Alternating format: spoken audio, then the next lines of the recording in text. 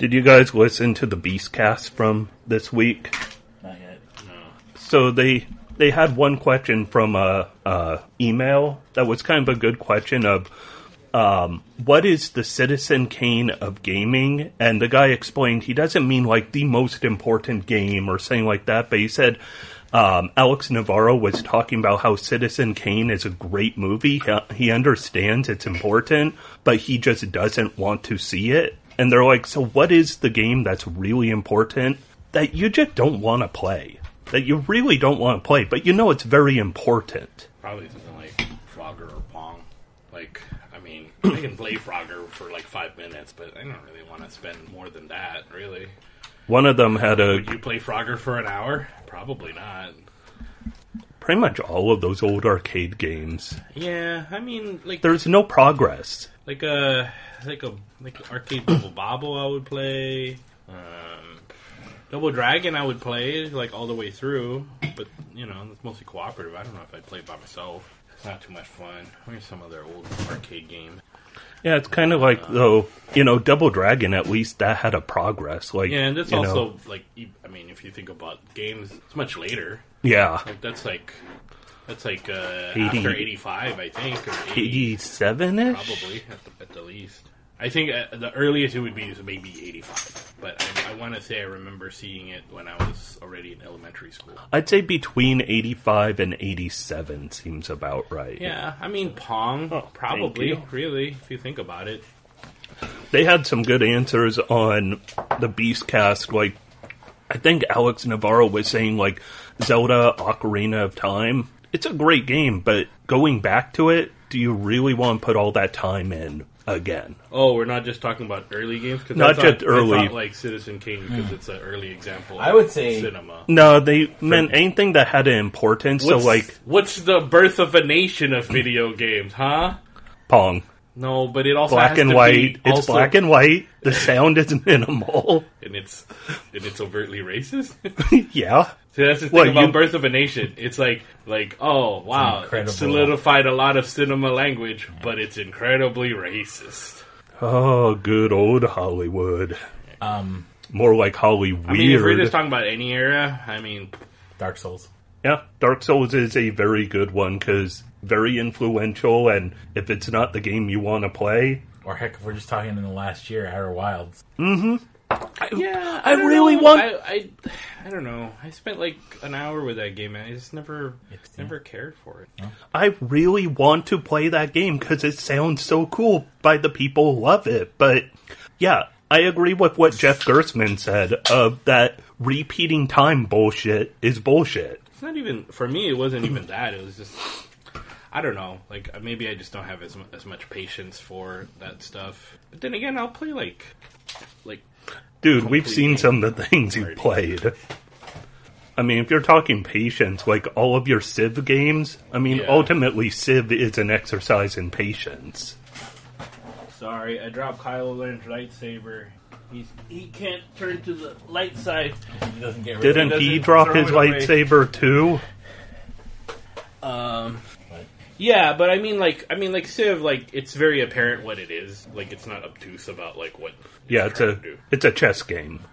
Like Outer Wilds is like that. I mean, it's probably why also like I don't know. Don't have to like everything. No.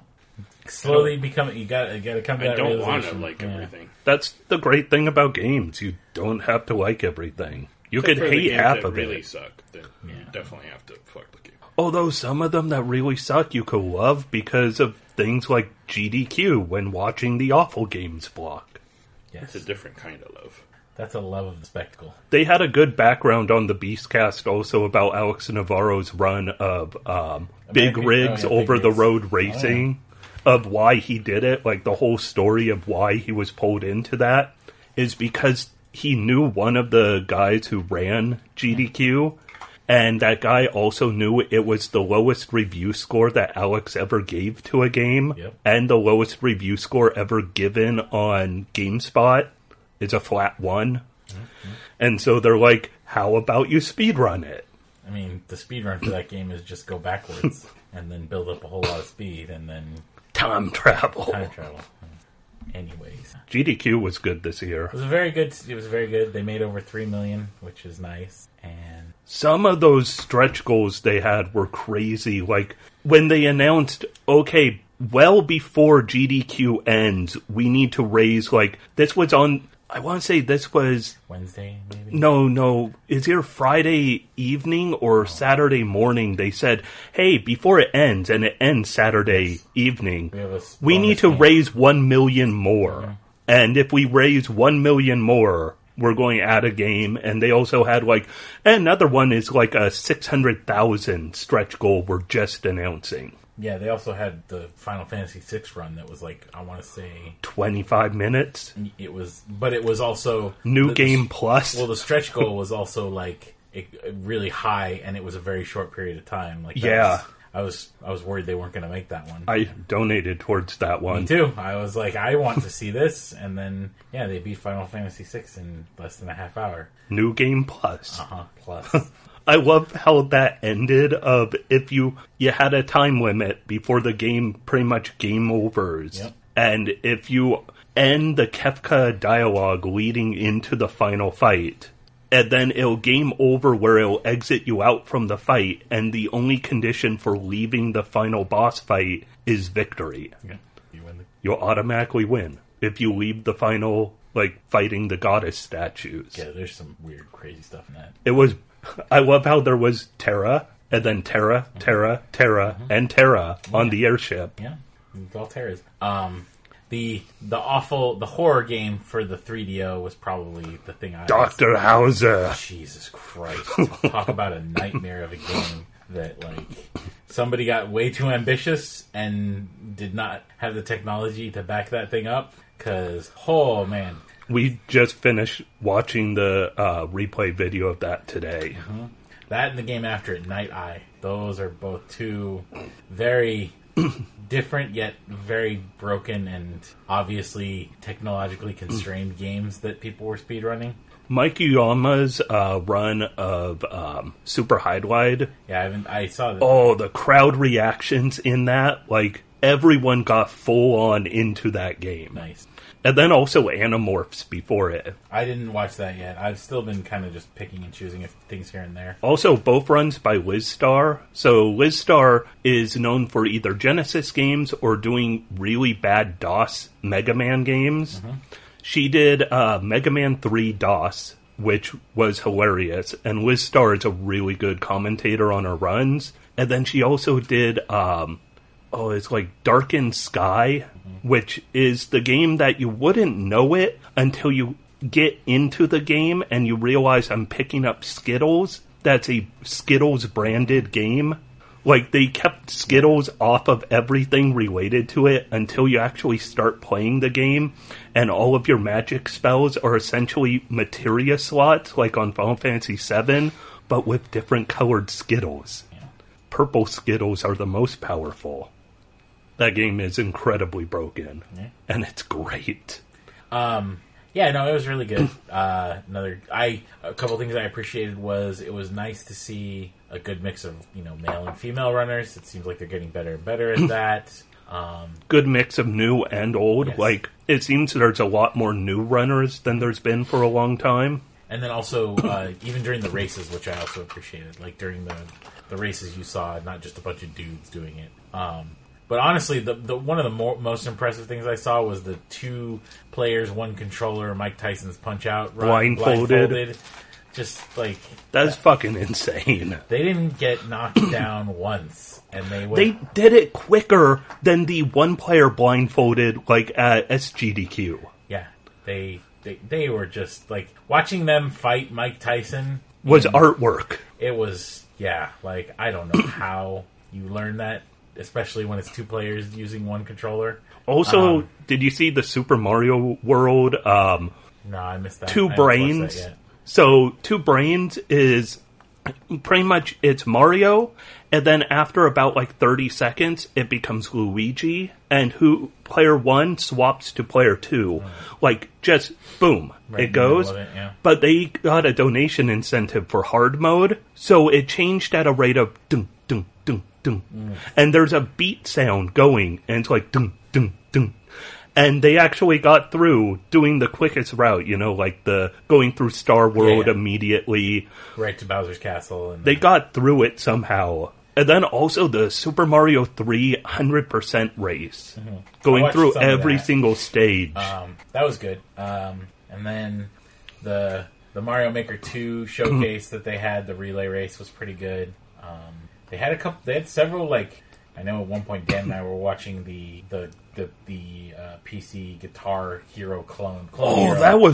That dude was hypnotic. That guy's like, it's just at one point you're just like I don't know, mashing your fingers on a keyboard constantly. And he's strumming with his elbow. Oh, was he strumming with his elbow? Oh, yeah, okay. whenever, like, during Through Fire and the Flames, which was donation incentive, when he said, I'm going to play this one-handed, what he meant was only one hand on the frets, because a lot of times he moved two hands onto the frets to hit them quick enough while using his elbow on the strummer. I didn't realize he was using his elbow on the strummer. I just saw his fingers on the frets. Yeah, I loved when he did Devil Goes Down to Georgia, and they turned the speed to 170%.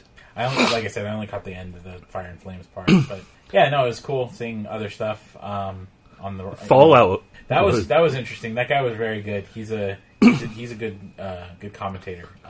Yeah, and what's really cool about him is he had to commentate on everything because I don't know if it's DDoS or just too much traffic for good reasons, but the website crashed. Yeah.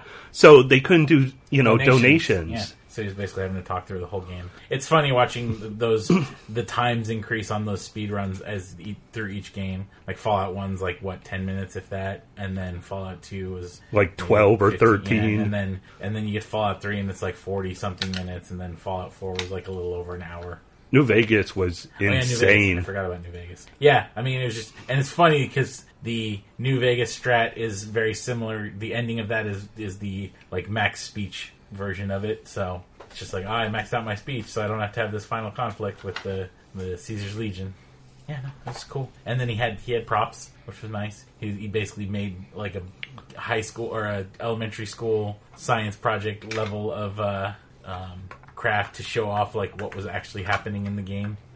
Yeah, like explaining the true floor of the world versus the perceived floor versus the ultimate floor or something like that. There's like 3 different floors going on any cell. Yeah, no, it was a good event. They've gotten a lot better other than, I only heard of one problematic thing over the course. Oh, the main one was the Final Fantasy VIII runner with the, let's call them problematic views on... Their Twitter is very bad. Yes. They make fun of... Feminism, gender identity. Mm-hmm. They also identify with a very fascist, racist Spanish political party that is flat out racist. Yeah. There was another one, I don't remember what it was, but there's a bullet hell game that was done. That was just super insane bullet hell.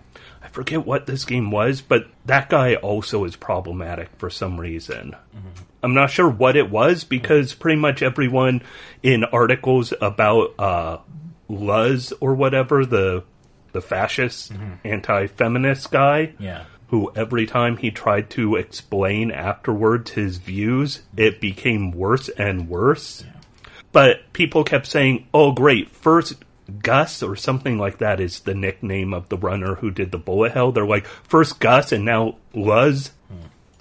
Yeah, they're gonna have to, the bigger they get, the more they're gonna have to scrutinize their people. So unfortunately, it sounds. I don't understand why they don't screen this good enough. They know it's gonna come out. I think in the story there were people saying that they brought this up to in October. Yeah, so it's just like, what are you guys doing? This happens every time you guys run this. There's one of those people that is pretty rough, and if you guys are gonna take a stand about banning them, fucking didn't do your work. Due diligence beforehand. Yeah, and they've caught some, so it's like, if you have caught by vetting some of them, why aren't you vetting all of them? Yeah. And it's pretty easy. You know, if you want to look through their Twitter timeline for years, okay, that could be difficult. but if people point it out, listen, and if their Twitter bio is fucking horrid, get rid of them. Yeah. However, the one cool thing is coming up, there's a couple more good speedrun tournaments coming up next month. So I want to say it's the last week of February is Frame Fatales. So the all-women speedrunning, which is really good. And then also the week of the 16th, so the next to last week of February, ESA Winter, which is the big European speedrunning assembly. Their stuff usually goes towards, I believe, Alzheimer's research.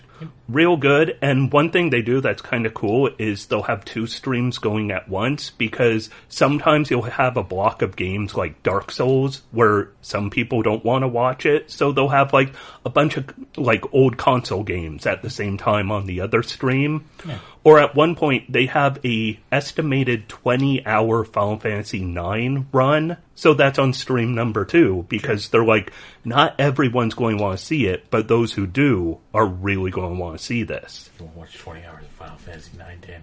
I don't even like it. I really honestly don't like watching speedruns for 20 minutes. Like, I get kind of bored. I just want to play the game. Sure. I like ones, like Unless for me, it's just so bad.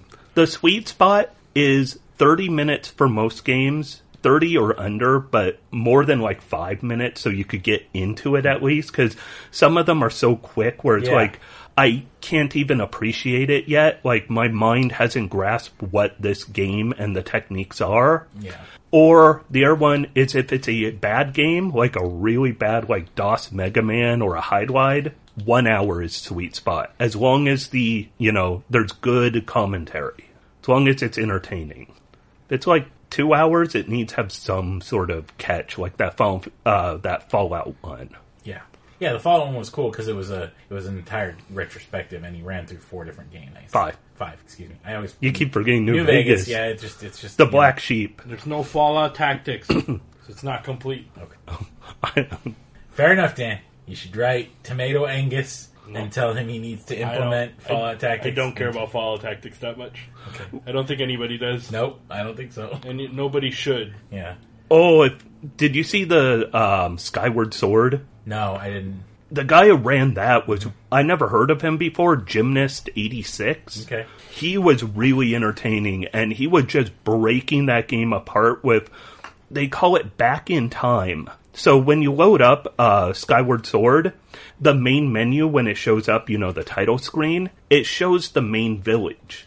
And it's like just showing, like, a lot of games will have like the main village or the world camera kind of panning around, and then once you hit start, it'll load up your game. You could quit and load your game in a way where you could control the game while the title screen is up. And it lets you go into areas that aren't accessible until, like, the very end of the game. And you could do, like, weird manipulations where you're pulling items from, like, a different time period. And then you load your game and the item appears with you. Yeah.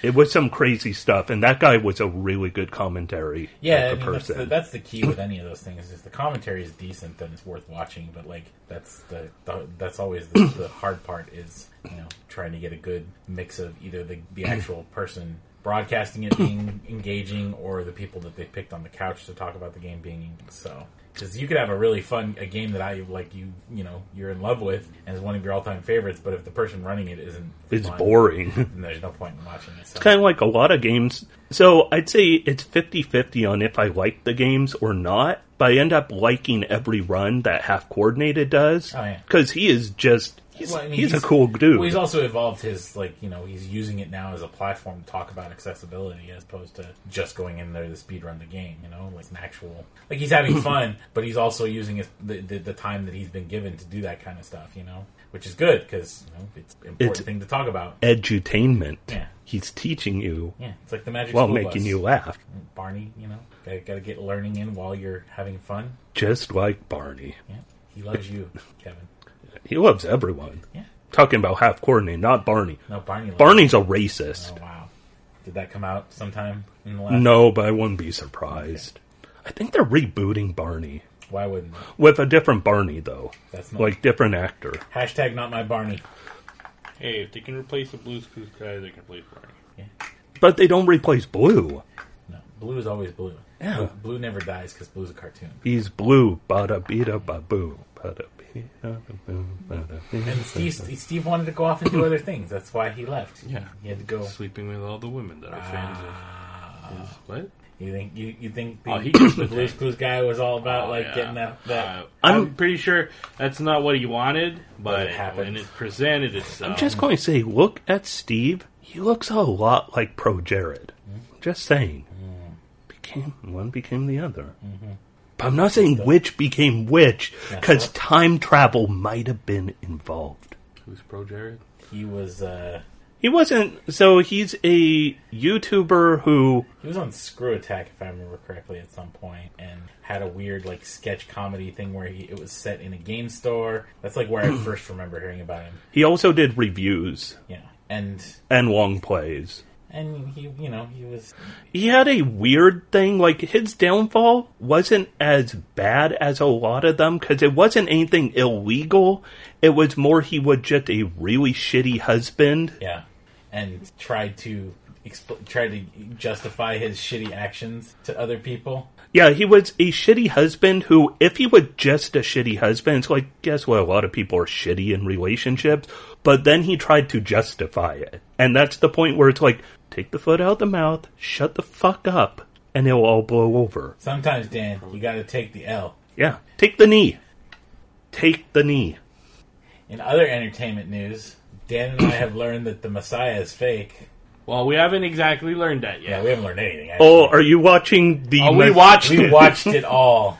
It's one of those shows that's really bad, but I kept wanting to watch it because I wanted to see what was going to happen. Not because I was invested in the story, I just wanted to see what was going to happen. Which I could probably accomplish by reading some kind of recap. Yeah. And it probably or knowing Arab. Would have saved a lot of time. Well, yeah, that too. But No, that doesn't help because the biggest problem with that show is that they don't... nothing happens. Nothing happens. Yeah, it's got the Witcher syndrome with less fun around it. No fun fantasy. I mean, No Jaskier. it's more fun making fun of it. Yes. Because he looks like an Arab dude that's just really cool and gonna sell you some stereo equipment. he owns a Ferrari and then goes to the dance club and then buys your woman. Yeah. Your date, because you're just man, I can't compete with that. And he's just oh, why don't you come on one of my jets? Goodbye. It's he just looks like he's just ready for the club all the time. He's wearing Nike sweatshirts all the time. Is he always going to be what's about number one in Euro? Yeah, yes. Yeah, definitely. He's that guy. He's best in Europe, bro. I mean, there are some interesting things. Yes. They just don't make that show. No. Because, having a situation where somebody might be the next Messiah, that's in the Abrahamic religions coming forth in modern society and how that will affect everybody or countries and geopolitics and all that kind of stuff. That can be an interesting story. The whole, maybe he is the Antichrist and this is the Book of Revelations and all that stuff. That can be interesting. They just didn't make that show. Religious people coming to terms with this being actual real. The whole world, how governments deal with this actually being a thing. Well, and also, I mean, it's funny that they don't double down on some of the really interesting themes because there's a whole part that centers on a preacher in Texas and his family and he's ready to burn down his church because they need money, insurance money, and nobody's coming to his church anymore. It's a small town. And so he has a crisis of faith. And so Al-Masih, intervenes when a tornado hits the town, all that stuff, right? The town gets wiped off the map. Yeah, and then he saves the church. So, of course, he believes him and he follows this guy. So, they play with some themes about, how, now the preacher feels important and he doesn't want to let that go when the Messiah says, oh, your job is done. I'm not really here for you anymore. Later on in the season, he gets mad. Right? Because, so that's interesting. But the more interesting thing is how that family reacts to, hey, we're all kind of we're a preacher family, and his wife is even the daughter of one of these mega church guys. Yeah. So, we we say we believe, but what happens when it actually is true? Like, I mean, 100% true. Like, I no doubt that they believe it's true, but when it's physically true, like in front of you, like, how do you deal with it? Yeah. Like, the wife has doubts, and like, she doesn't understand why he's believing him. And I'm like, dude, that's your fucking faith. Yeah. Right? If the guy is walking on water, which he does, and he performs miracles, which he does, but not overtly, like really small stuff. So he's not David Copperfield. Yeah, he's not David Copperfield. But why do you have doubt, right? And then so if you explored that kind of stuff, that would be interesting. Yes. The intersection of doubt and reason and faith, that's interesting. Because in a modern context, that's where we are. Yeah. But they don't focus on that stuff. No. And it's just really annoying because there's a better show in there of an exploration of like, you know, like oh, you say you believe all this stuff, but what if it actually comes true and everything in your eyes say that it's true, right? Everything that this guy's saying is coming true, and there's all this mystical stuff happening. Now what do you do, right? When you're faced with the true reality of like that God actually exists and here is his Messiah, right? And it kind of seems to point, all the circumstantial evidence seems to point that. What do you do now? Because it's fun when it's a theory, right? Or at least when it's like a mystical thing, like I personally feel it, or intimately in my own private things, or I feel the blessing like in a general kind of way, right? Or it's like, or even if it's like a life philosophy, this is how I, you know, live my life and that stuff. That's all well and good. But when fucking Jesus walks through the door and he says, like, throw away all of your possessions and follow me, get rid of all your friends because you don't need them anymore because you're following me and I need you to do stuff. And then you go, what do you need me to do? And you say you have to have faith. Like, what do you do, right? Because I have a job, I have a family, I have all of these other obligations. I like watching football on Sundays, right? Like, I mean, you know, like, what do you do? Then that's the interesting thing. Not the football on Sundays. That I used to like that. Jesus, like, okay, we can skip on the phone. But I'm just saying, like, that's the interesting thing, because like that's what's, I mean, the interesting stories in the Gospels are when the apostles all have crisis of faith, like the Peter denying Jesus 3 times and all that stuff. That stuff is interesting because that's human. Yeah. Because that's a human reacting to, holy shit, this is actually true. It's not just I am believing and I have to have faith and I feel like I have to do good work, but now the God is here and saying, like, now you have to do these things.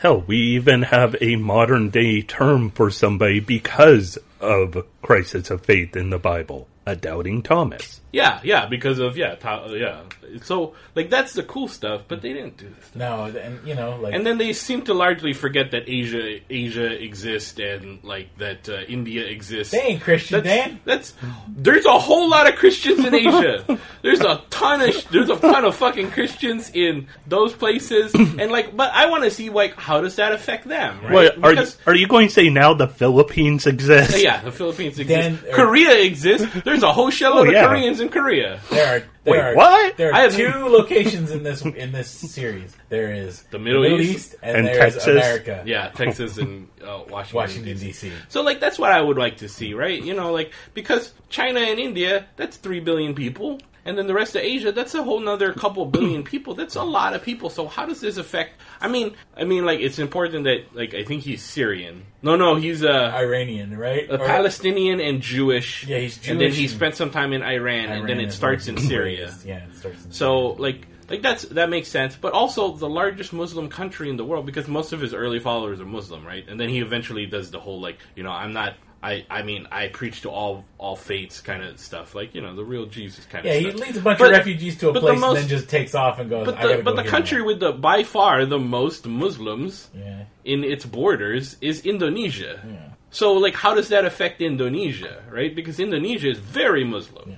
So, like, I mean, you know, it's kind of hard to be like, one part that'd also be interesting, I didn't watch this, but with what you're saying... Also China, because one of the most oppressed groups within China is their Muslim population. So, like, what does he do with the Uyghurs and all that kind of... I mean, I just wish it had more of an imagination. Like, it's a cool concept. Like, that's a good concept. And, like, if he really is the Antichrist, because we haven't fucking resolved that. Yeah, because they didn't resolve any of that, which is really like the thing. That's really sad, because I really wanted it to be like, because like you kind of see the whole thing, right? Because you've read Revelations, like the Antichrist is supposed to come and befriend everybody, and everybody says that and he's supposed to look like the Messiah and feel like the Messiah. But what he does is that he turns nations on each other, brother against brother. Yeah. And so that's what it kind of seems like it's kind of setting up to do. But they never actually do it. It's a lot of setup, and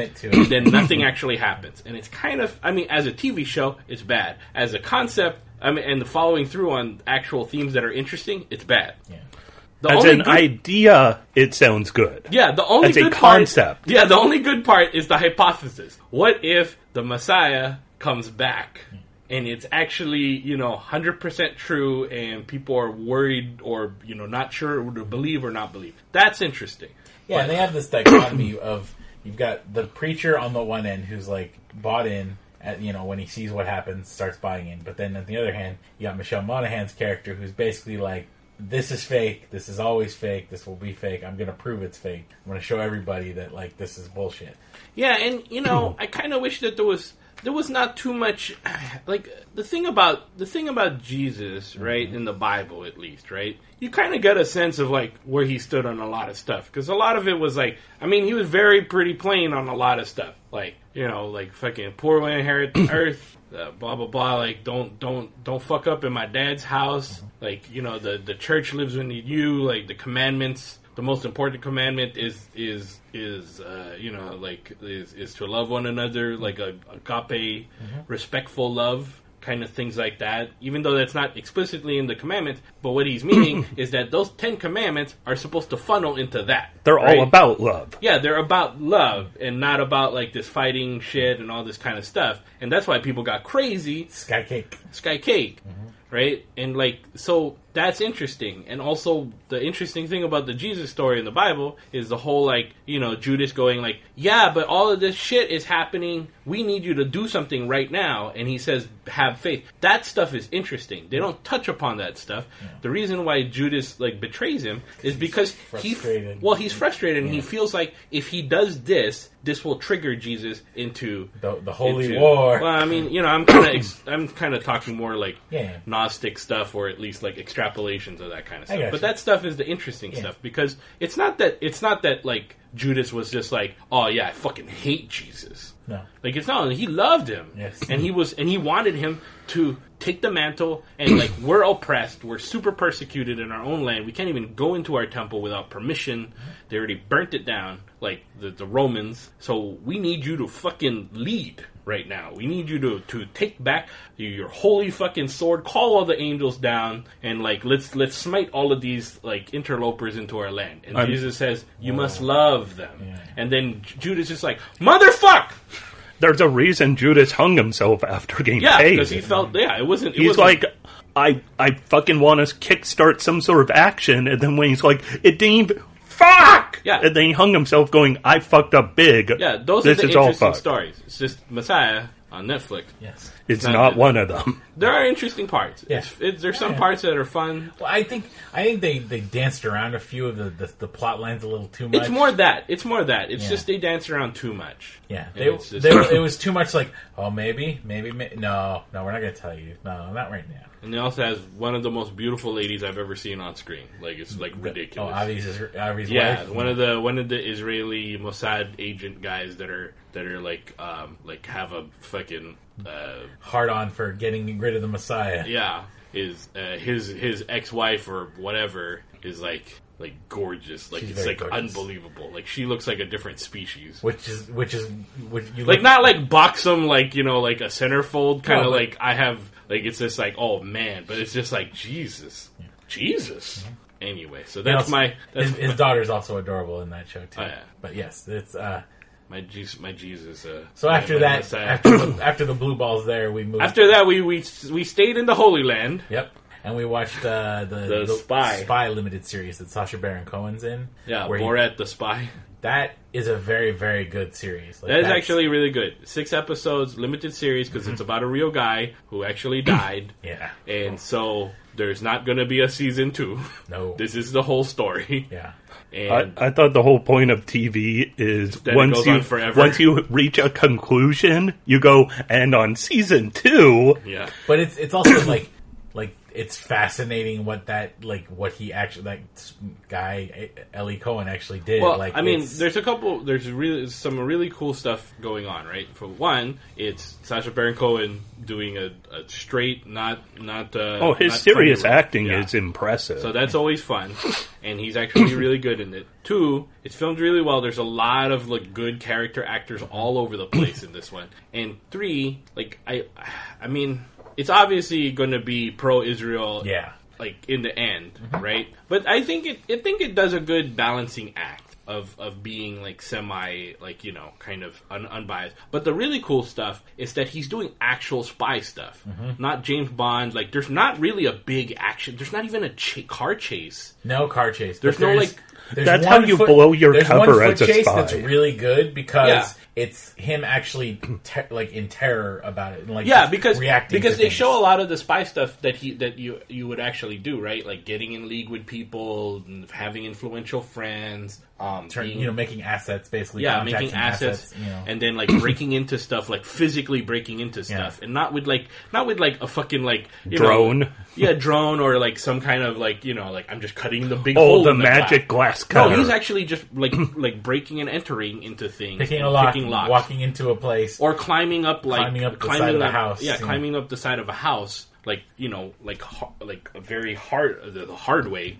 So it's like cool. So when you actually do have like something that is just a smidge more action packed, like he gets chased by like armed guards and they're shooting at him, like that's fucking terrifying because you're like, oh shit, this is real. This is like he's never been chased before, and now this is fucking real. Like you could even though it happens middle of the season, you're like, oh shit, is he gonna die right now? Because you're able to suspend that belief. Well, it's cool. There's not explosions and like all this kind of stuff. It's cool very because cool. they show really most of the West thinks of the Middle East, and they always think of it a specific way. Oh, but, yeah, that too. Like during this time, apparently, like if you look at like the way they depict Syria during this time, you're like, wow, they were really just kind of like everybody else. Most of those places. Yeah, like they were all like into what was popular, like the music of the time, like the dress of the time. It's not all people. Well, that's head to toe. It's fanatics. It's kind of like one movie that did real good on that was Syriana.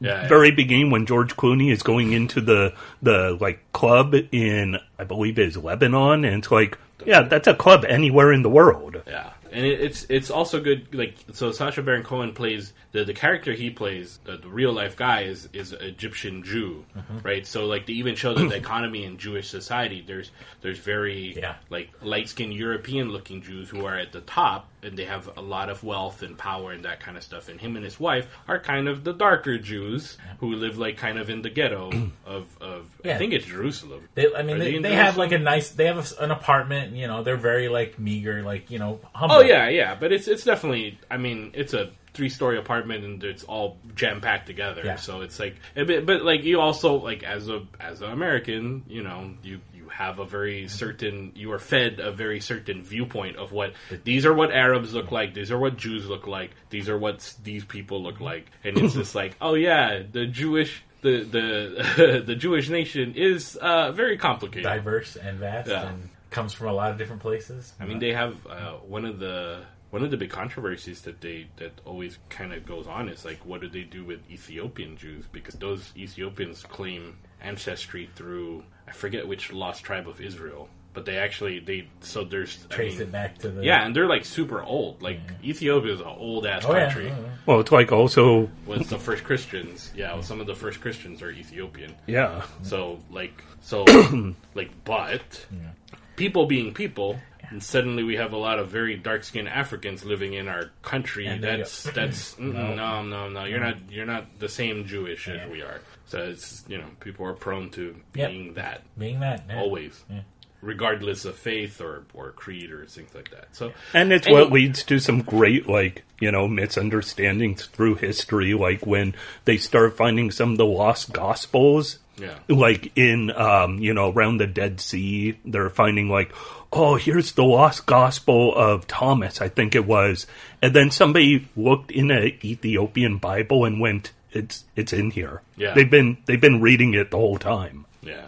But the show is really good. I highly, also because it's very contained. So, at the end of the 6 episodes, you're going to have I'm not going to say satisfying ending, but you're going to have an ending that makes sense and wraps it up. Tells and you don't have to be story. is there going to be a season 2? I wonder if they're going to get to this thing. No. So, important lesson. I was watching a show. Never get too sold on the idea that a show can't have another season when it shouldn't. So, Bree and I watched through Russian Doll, Netflix original, the Natasha Lyonne show. Yeah. I liked that show. I thought it was really good. That's really good show. Yeah. Holy shit, some of the stuff they did in that was so good. It's all about, it starts off one person who keeps dying and reliving from the same moment. And over time you realize it's 2 different people. Yeah. And won't go too heavy in spoilers. No, but it ends up very interesting at the end of the first season. And you're like, okay, well. And supposedly it was meant to be a 1-season show. And then it wasn't too long ago that they announced, hey, season 2 is coming. And it's and I think they could tell more in there. Although at the same time, they kind of broke the cycle. And the whole thing is essentially Groundhog's Day. Yeah. And they broke free from dying and reliving the same days. The thing that's interesting on this is it deals with, it's not necessarily one day, it's as long as they can manage to stay alive. Yeah. So some days it's super short. So it starts off with Nadia is who Natasha Lyonne plays. Nadia is at her birthday party in a bathroom, staring at a mirror when she comes into reality. There's a knock on the bathroom door, she let someone in, and then eventually different things happen. At one point she keeps dying going down the stairs out of this apartment. Yeah. And she becomes terrified of stairs because she starts going out the fire escape whenever she's leaving the party instead of the staircase. And it's kind of fun watching her mood change where it's somebody knocks on door and after a few times she's like, yeah, I heard you. I know you want in here. And then eventually when she's had enough, just losing her shit, opens door and just starts screaming at the person fuck you, get out of my way. Yeah, I'm glad that she's cleaned up and has a new vehicle. So, she's her movies were always real. She's a great actress. Yeah, but I'm a Cheerleader's great. That's one of those underrated gems. Slums of Beverly Hills is still one of the movies I still I can just watch whenever that's on because it's really good. But I'm a Cheerleader is so much a movie that happened way ahead of its time. Really good for LGBTQ type of sensibilities at a time when people weren't quite in that mindset fully.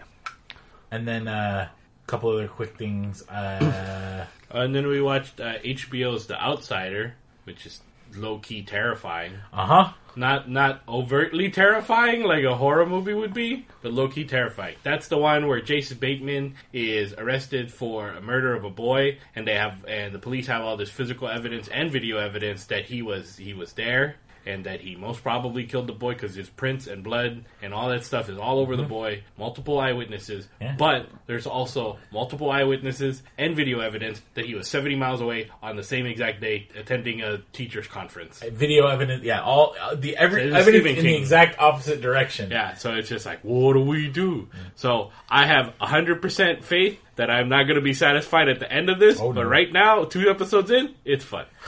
If it's Stephen King, I'm willing that evil twin who was raised in the fog or in the basement. Yeah, it's a lamp monster.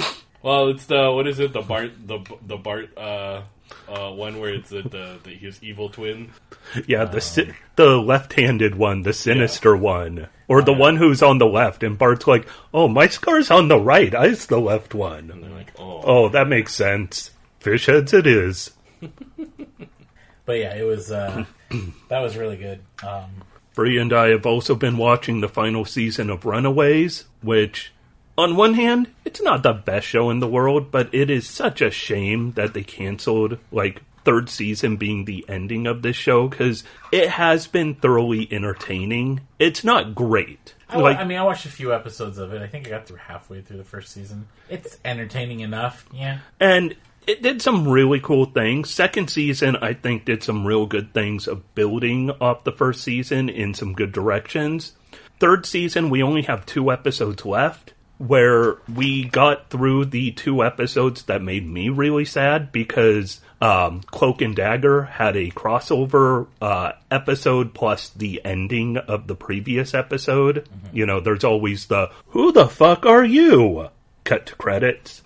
And so that show was going to have its third season beginning about a month ago, but it got canceled in October. So that was pretty much the third season of Cloak and Dagger, which was a show that one was more entertaining than Runaways. It did some really cool things. It broke a lot of the stereotypes from superhero shows and teen shows. And, man, they finally reached the point where they were leaving New Orleans and going out into the world, deciding, you know what, we're a team. You know, they did 2 seasons of the, I don't know if we're a team, I don't like you, okay, we kind of have to work together. And the second season, they went, no, we're a team, we work best together, let's go out there into the world. And then it's like, nah, end the show, fuck it. Anyone shows. It's like what Netflix does. Yeah. It's kind of like the end. Iron Fist Season 1 sucked balls. Season 2 ended on such an interesting idea. And then it's like, canceled. Yeah. Well, that makes me worried that I'm only going to get another few episodes of another show that premiered or that released their second season yesterday. I watched the first episode of was Sex Education. That one stars Gillian Anderson and friend of Giant Bomb as a Butterfield, the kid who was in Ender's Game. But he's actually a pretty good actor. He's a friend of Giant Bomb. I believe he was one of their League of Legends, their Dota friends. Like when Brad was doing the daily Dota, I think they had him show up on one of those. Or he was playing with them on one of those streams. I remember them talking about it. I'm guessing this is a show on Netflix that's on its second season. Yes. Yeah. Oh, it's fucked. It's kind of like that's the big tragedy with The Witcher having so little happen. Is knowing it's only probably getting 1 more season. Did you know Henry Cavill likes video games? Henry Cavill likes video games. I did not know. But yeah, no, that shows. It was really good this first season, and the second season starting out pretty strong.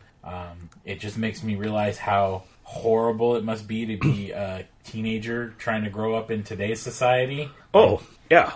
I hate to imagine, like, the shit I went through, throwing in Always Connected. And just the lack of compassion, even more so now than it was back when there was a level of decorum when you were, younger, or in our day, I should say, where you could kind of just fade into the background if you wanted to and not be hounded by everyone constantly. Plus, the cliques didn't seem to blend into each other too much. However, nowadays, cliques get online, and they could be also bound by an ideology. So, it's a really good show. I would highly recommend catching up on the first season. Plus, also growing up, the internet was something no one went on except the nerds, and that was our place. It was our place. Now it's everybody's place. Man, I would go on GeoCities using Usenet. I'm going to use Netscape Navigator to go find blurry pornography online. When you went into the library at my high school, there's a row of classic Macs. The only people using them were the nerds, because no one knew how to get on the internet, because they didn't have Netscape or anything like that. All they had was Usenet. And only we knew how to get onto the internet by Usenetting into the King County Public Library system. I wasn't that bad. My PC journey, other than Apple IIe games with Oregon Trail and Number Munchers and Word Munchers, wasn't until the mid-90s when we finally got our first game in the home. So and then we'd play Dungeons of Doom, which was a roguelike, where is the type that had, like, you pick up a purple potion. On one hand, it's Mac Classic, so it's black and white. But it says purple potion. You don't know what that does. Last game, purple potion was a heal potion. But the game before, it killed me instantly. However, when you get beaten up enough, it's like, I'm going to drink the purple potion. And it's like, it killed every enemy in the room. Why didn't I do that earlier? Because you didn't need it until just that much. What have you been playing, Kevin? What's been in the year? So speaking of purple potions, okay. Jedi Fallen Order has fallen to my order. Nice. Oh, you finished it. So spoilers ahead. Yeah, spoilers. Spoilers for a 3 month, but let's just 2 to 3 month old game. Let's not constrain ourselves. We can talk about this game openly. Before spoilers, I'll just say there was an article on Kotaku about Jedi Fallen Order in the last week. I believe it is Heather Alexandra who posted this, about how she's been trying to play that game, has hit some problems, both in terms of the gameplay itself, but also in terms of the performance causing some of them. And so she had, like, for example, on Dathomir, there's that one meditation point where right in front of you after you meditate is some hill going up, and then there's a staircase coming down from the top of the hill. And right after you meditate and heal, there'll be one Dark Brother with a melee weapon and 2 with ranged weapons who show up. Yep. And she was describing that area where she would get all the way up those stairs, no enemies, and she knew there were enemies because she went through that spot before, and then all of a sudden they popped in. So she had, like, loading issues. So I bring that up because in the comments on this article, it's nonstop about people going, game worked perfect for me. Yeah, I had no issues. Games work different for different people, which is why I want to say the game mostly worked for me on my PC, but it had some light issues.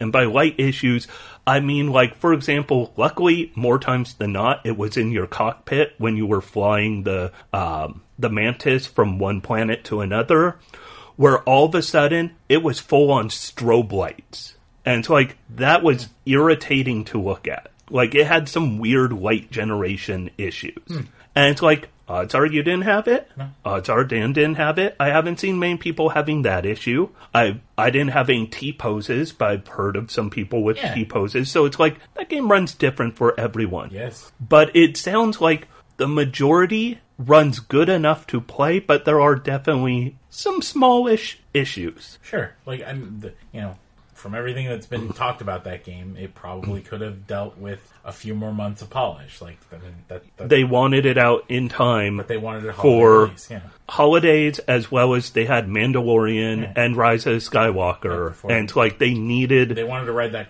crest of it was Star Wars time. Yeah.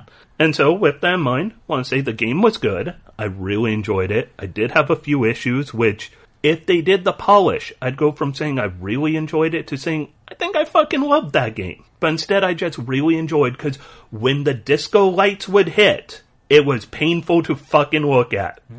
I rarely had any performance issues, just fucking disco lights. And when those disco lights happened, it hurt my eyes. It's a bummer. But a few thoughts on it.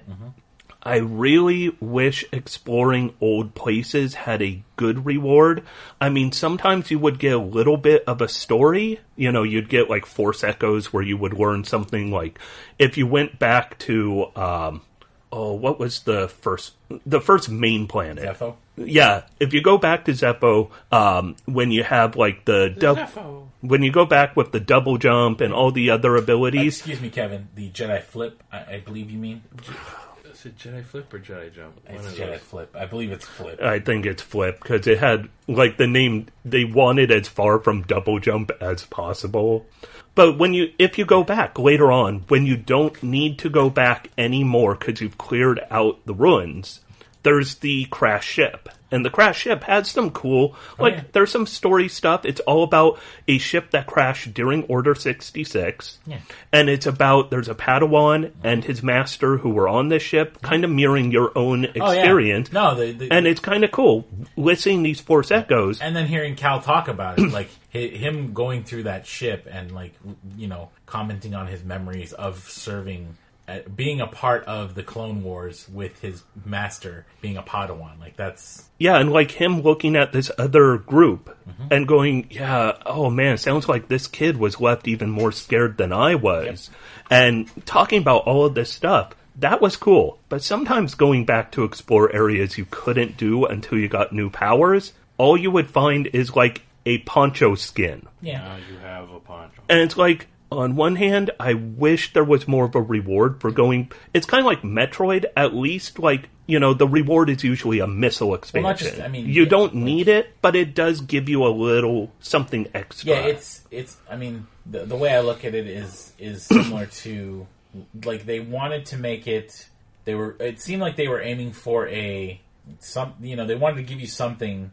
Whereas they could have just made it if the actual getting to it was entertaining enough, that would have been fine. Like similar to like how Mario Odyssey did, like looking for hidden stuff in those games. The actual like act of getting to it was the fun part. Like finding some random coins because you looked at somewhere and you went, "Hey, can I get to that?" Yeah, and you go, "Oh, purple coins." Yeah, fuck yeah. But like this was like, oh well, we got to give them something. If they had just made it like if they made most of those Force Echoes where it was just little bits of storyline, I think that probably would have been better than just the ponchos and the outfits. And it's like on one hand, half of those poncho skins were ugly as fuck. Well, like some of them looked okay, but it's like some of them were just ugly. And it's like I explored so hard to find this one thing. I could see it on my map. It said it was now yellow, meaning I can do it, but I haven't yet. It's not red. I'm not breaking the game, because if you break that game, you could cause some problems. But it's not breaking the game. It's saying I should be able to do.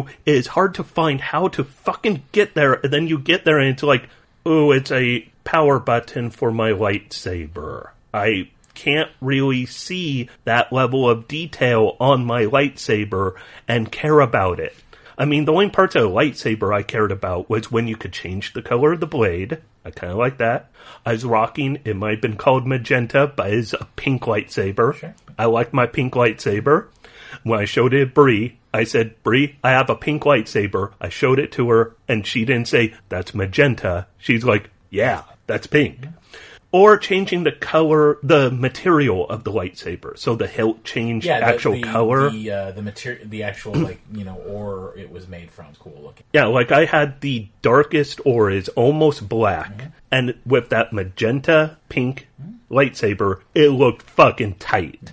However, it's like a lot of those were not cool to discover. If there were more Force Echoes, that'd be cool. The other thing I really wish that would have made exploring more fun, sometimes you would have to go really deep into a planet to get to a new area, and getting back to your ship from getting that one fucking room deep in, I wish after you would have... It should have had, hey, we're setting a flag as clear. You have cleared this planet. And should allow, hey, once you have cleared it, assuming you're not in an area that is hard to get out of, you should be able to fast travel back to your ship. Just let me, you know, if it's, let's say that fallen ship, the crash ship, once you enter the crash ship, you cannot fast travel. But once you get back out of that ship, because you don't exit the way you came in, once you exit out to that big clearing area with all the water and the diverting pads, at that point, it should give you fast travel back to the ship. That would have made it a lot more enjoyable. I would have explored more, just seeing if I could find more of those Force Echoes, because I did like that story. I also had to say, I love that part where it was you as a Padawan when Order 66 went down. That was... Better storytelling than any of the prequels did for the Clone Wars, right? I love that part so much, because, like, when you're leaving your room, and, like, the clone troopers are like, "Oh, hey, Cal, how's it going?" Hey, high five. Yeah. Yeah, you did a fist bump with one of them. The fact that, like, you definitely get the sense that, like, the Jedi weren't just passive, like, passengers on these ships, like, when they were going out to war. Like, it was, you know, they were part of that army. Like, they were not a separate entity that would, like, not intermingle with these clone troopers. Like, they were, you know, the people serving in war together. So, you know, and then, yeah, I mean, like, the fact that his, you know, his Padawan, or his master getting killed is, like, is more emotionally moving than, unfortunately, the whole prequels. The Qui-Gon Jinn death scene in Phantom Menace, unfortunately. Like, it's... Yeah, that whole, like, Order 66 part was really cool. It really helped explain who your character was, because for a good part of the game, Cal is kind of a boring guy. Like, he's just trying to live. Yeah. But seeing him go through that, it's like, fuck, I see more I know why he is like he is. That makes sense.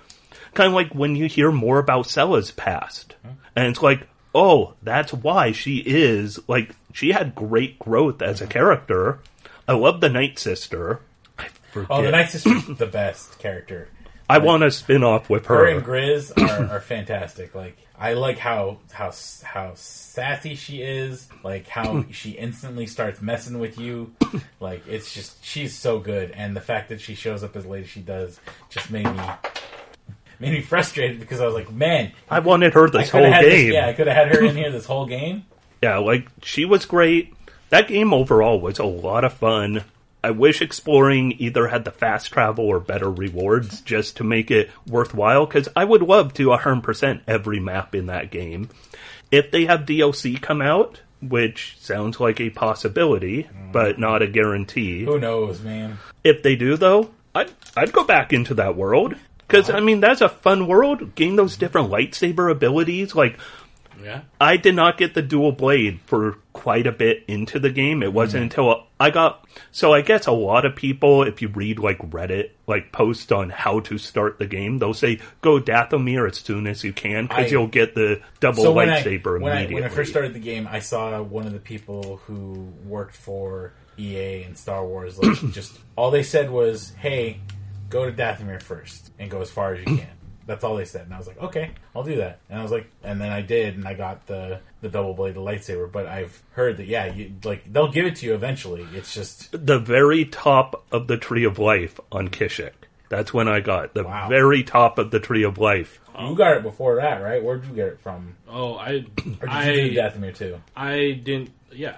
I went to the other place, and then I went to Dathomir, like, right afterward. Because I actually liked the exploring and lack of fast travel, so I actually just kept going through the world over and over and over again. Oh, I like the exploring and the lack of fast travel until you're going back to the... Yeah. So like, when there's, like, 2 rooms left in the deepest. I still like that. Yeah. Like, beyond your part. Like, I like even that part.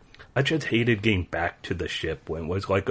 Some of the areas were a slog. I really did enjoy traveling through the world. I thought it was fun. But, like I said, not everybody likes everything about that game. It reminded me of, like, when I played GTA and I start finding shortcuts because I know the neighborhoods. That's cool. So I'm like, oh, I'm here. Just by the street names and stuff. Yeah. I'm here. I need to go here. Oh, I'm going here. One other bug I had come up sometimes.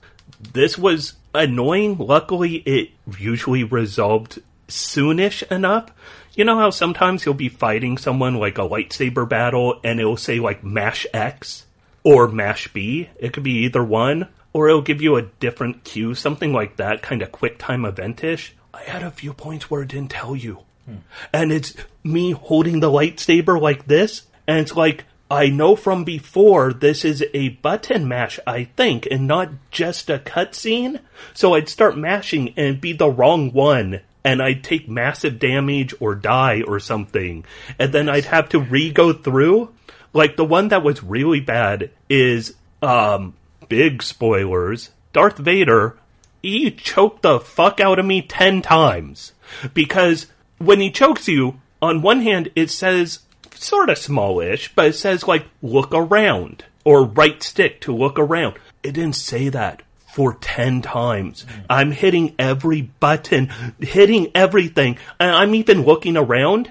The one big thing that glows blue when you look at it, that you force pull to knock him down and get out of his choke, that didn't even light up as blue. So I just died 10 times in a row to Vader.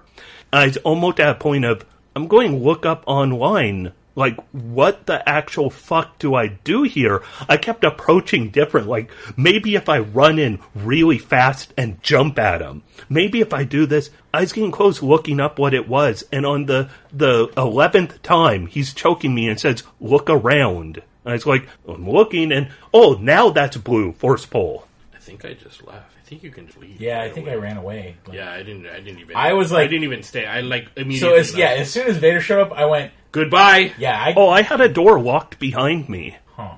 I'm pretty sure you can. No, I had a door because after the 4th time, I was like, I'm fucking running, and it's like there was a door that had the right stick symbol, and when I hit it, it just had me wave my hand over it, nothing happening.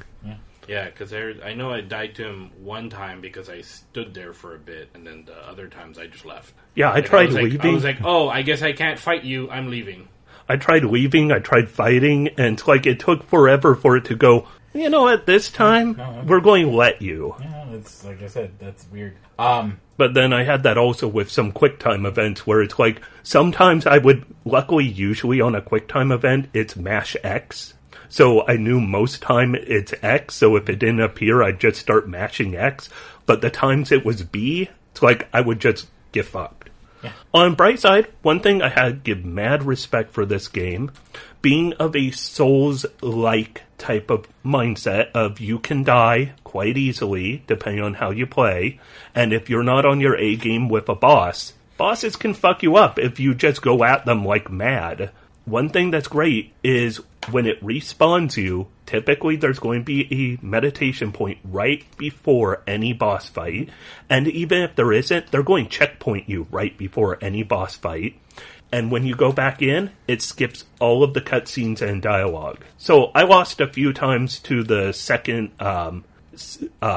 interrogator. Second sister? Second Inquisitor. Second sister Inquisitor. Yeah. The second sister, the big one, right? The really... No, that's the ninth. Second one is sister the is the main... main. Who you fight right before Vader shows up. Yeah. I lost to her a few times because I really wasn't on my A game. Like, I was kind of half paying attention. Well, the weird thing is that she does a lot of stuff that you hadn't seen up... There's a few things that she definitely does that you hadn't seen in any other boss fight up until that point. Yeah. But yeah, it's just, it's the Dark Souls thing. Learn their tells and then try and get through it. She took me down a few times, but every time you respawn and literally you're looking right ahead and you could see her standing there, ready to fight, not on screen and has to go through a cutscene. You walk in and she just goes, and it's like, alright, it's fight time. Yeah. Good. I don't even have to hit skip cutscene if it gave you that option. Especially in before a boss battle is particularly difficult for sure. Yeah, it's a good game. I'm probably the best Star Wars story in video game form in quite some time. Yeah, it's a good game. It was my favorite game of last year. It's really great. Especially all the little things you can do that they don't actually tell you. When you can split your lightsaber and you can throw your lightsaber while attacking with the other lightsaber while it's still flying around you. That's the whole splitting lightsaber thing was pretty fucking great. The sequence on Ilum was pretty spectacular. Him trying to, reforge his lightsaber was particularly... Yeah, I kind of wish some of the... there's a couple puzzle pieces that were fun to kind of figure out. And I kind of wish some of the puzzle pieces... Actually, what I really liked about that game is, there's a moment there where it feels like it's gonna only be this kind of game where it's like a Lara Croft Tomb Raider thing, where you're, moving those big marbles and stuff. And then, oh, yeah, if I configure it this way, I can do this. And I was just like, man, is this gonna be the whole game? And it's it's not that. I thought I was gonna go through a bunch of different old Jedi temples and explore all their secrets or Sith temples and stuff. And I if they're gonna make a DLC or even an expansion, I would like to just do that stuff because that was for me that was really fun. It was. Yeah, it was very good. Yeah, I like the non-combat parts more than the combat. I'm not saying combat's bad, because a lot of the combat's really cool and badass. But those puzzles and exploration was fun. My other favorite is when the first time the fucking bounty hunters show up. Oh yeah. Oh, yeah, I was just like, wait. Oh, I got jacked. Oh, yeah, who the fuck are these guys? Yeah, I was like, what? Yeah, you're what is that? And then they just start wailing, and you're like, what the hell is going on? And then you pass out, and you're like, Oh yeah, and then Force pushing the one of the bounty hunters with the jetpack, and he just starts flying all over the place. Yeah. That's fucking rad. Those fights were pretty cool. Once you got a hang of them, you could feel like a badass. Well, it's the best part. Is also the first time that you so I did this one time with the double bladed lightsaber, and I blocked 3 blaster shots, and they all went back and killed 3 stormtroopers, and I felt so badass. But then a second later, a spider bit me. Oh, those spiders are motherfuckers. Jumped out of nowhere. Those spiders are the worst things. I think the slugs. Oh, no, the worst is when they're teamed up. The areas where you have 2 spiders and 2 slugs, and it's I don't know what you want from me. Actually, one of the most annoying is the ram. Oh yeah, the ram. Yeah, The ram is annoying. The ram is fucking annoying. That guy fucking sucks. Yeah. Like, he's not hard, No. but you suck. Because you're fucking getting your own head about him the whole time. You're like, I got this. Like, fuck, motherfucker, hit me again. All right, I got And you're just like, man, I just meditated. Yeah. Yeah, it's like I just meditated and you made me use a stim already. No, there's nothing more satisfying than walking out into a combat arena, seeing 3 or 4 stormtroopers, and being like, you know those 3 stormtroopers? How about you go over the edge? Bye. Oh, yeah.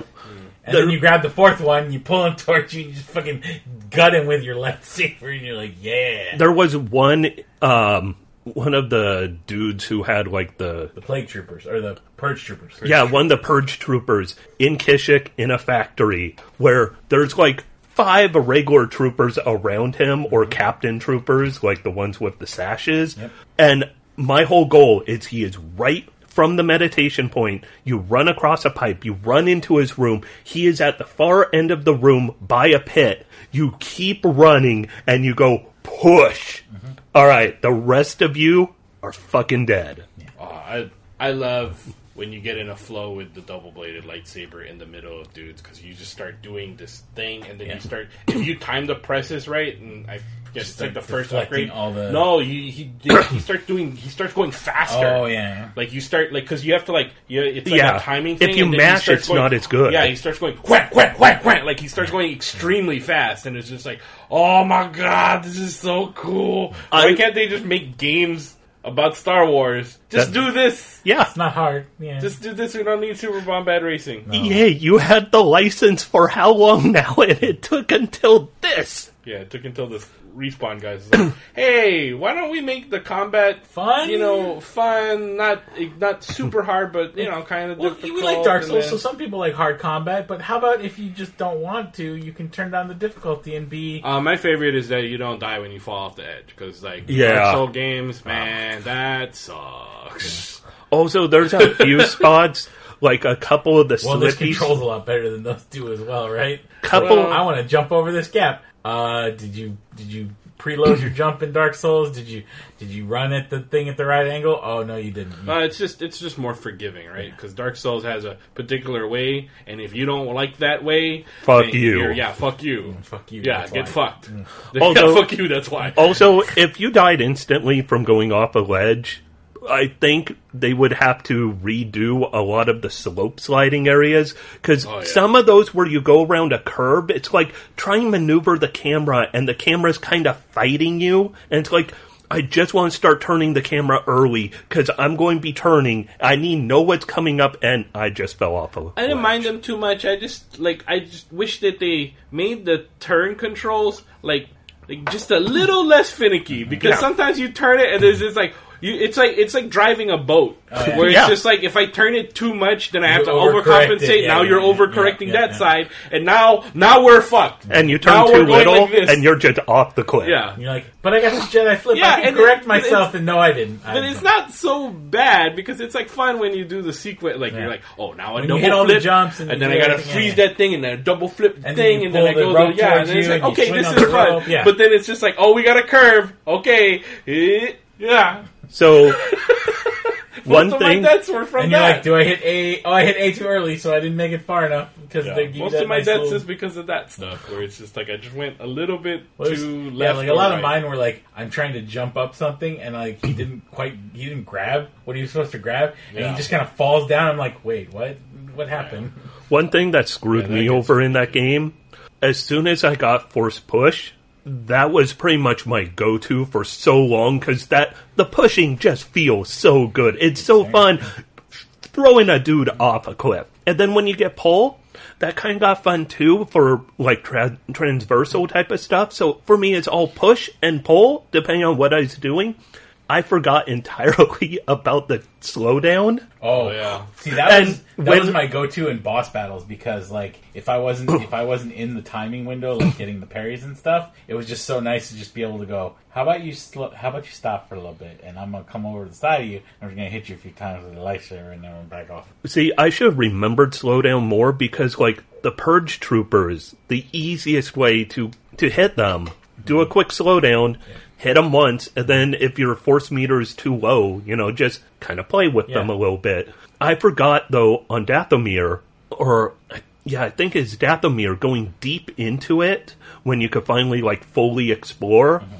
There was this one wall that you had to force push and then slow down, and you climb up this thing you pushed. If you don't slow it down, it'll swing back in position before you could climb up it. I forgot slowdown existed. It's like, apparently I don't have the power to do this. I don't know what you want from me. I continued exploring for a while until all of a sudden, in frustration, I'm mashing everything, and to slow down, I was like, son of a bitch. Yeah, you get quite a bit of stuff to use in that game. I love the fact that your lightsaber, the pull-apart ability, when you get that, how it's different for if you're one-bladed or two-bladed at the time you activate. If you're two-bladed, I love that, both blades down at once on one dude, just and then the whole, where you get the combo where you can go from single to double-bladed and then back. Yep. Mm-hmm. It's fucking rad. I also love the fact that going through the game, unless you 100%, odds are you're not going to max out your skill tree. At least for me, I had 2 abilities left. There were a couple that I didn't get. And I love the fact that I didn't complete the whole skill tree by the time I beat it, because I hate games where you max out everything and it's I still have half the game to go. I'm never getting more powerful than this. It's kind of the one I always think back to is Crackdown, the first one. Once I maxed out every ability except for driving, because who the fuck wanted to drive in that game? That game's all about jumping over shit. Once I maxed out every ability except driving, I literally just quit right then. I was nah, I have half the game ahead of me. I'm good. Skills for kills, Agent. There are no carrots left in front of me. I need a carrot. I don't have the carrot. You play anything else? Or is it just Jedi That game was it's really great. good. It's really good, and I'm glad that we had a good Star Wars game last year. With good characters, good story, fun mechanics. Let's do it again. Okay. Let's have another Star Wars. What are we gonna? What's Calcassus gonna do? Where's he going now? I don't know. Should he go to the unknown regions? Because that's apparently where everybody goes when they want to disappear for a while. Just head out to the unknown regions. Oh no, they're. I honestly didn't know that Darth Vader was going to be in that game until he showed up, and I kind of freaked out a little bit, and was like, oh shit. Oh shit! No, that's why when what you were talking about, my reaction when I saw Darth Vader, I knew who my character was at that point, and I'm like, this is a point where you run because that's Darth Vader. Darth Vader is Darth Vader, even with all of the crimes they committed against him in the prequels. Yeah, it's Second Sister. She was tough. Yeah, he's their boss. Yeah, I did like her story. Yeah. And it was oh no, why are you hot under the mask? But then also, they do like we talked about. Oh, it's sexy. Oh no. Previously, they do a good job with expressing what the Jedi would want to do in that situation. Nobody is beyond redemption, right? Yeah. Oh yeah, totally. For me, I even knew Vader is coming because before I ever played, there was that news story on Kotaku about. Yeah, it's kind of hard to. Yeah. After a week, it was really hard. Once to that ad came out, they spoiled it in the ad. Even knowing he was coming, I just thought he would pop in at the very, very end with a Rogue One style, all right, he's here, he's gone. Instead, it's he's here and he's pissed. He wants me. Oh fuck! Revealed me, Inquisitor. I love when you think and then you get her reaction to it too. Yeah. Oh yeah, she's terrified, and you're like, wait, you're terrified? You're the ultimate bad. Not anymore. What I want to. What's the 1, 3, 4, 5, 6, 7, 8 sister? Because you fight 2 and 9. They all dead, Dan, or they are being saved for sequel/DLC. Two of them are fucking what's his name from The Force Unleashed. I love when you think you got away. When you think you got away from Vader, you run, get past the big bridge, and it's all right, I'm good, and all of a sudden it's fuck, I went the wrong way. I meant to go this way. Yeah, he's fucking coming for you, man. Yeah, that game, very impressive. That's a fun game. Just a fun game. So I also, this week, came out a game Going back to the first year we podcasted, Okay. I played a game on PC that I really enjoyed. Uh-huh. To the Moon. Sure.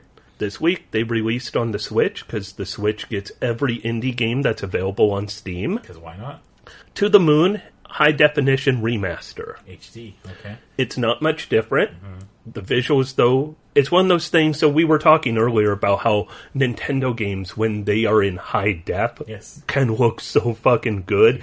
And, you know, even though they're not the most detailed, it doesn't need to be detailed to be good in high def. To the Moon looks really good in high def. It looks great in handheld mode. It looks great on the big screen. I played a little of both. It sounds great because the music was always a real powerful part of that game.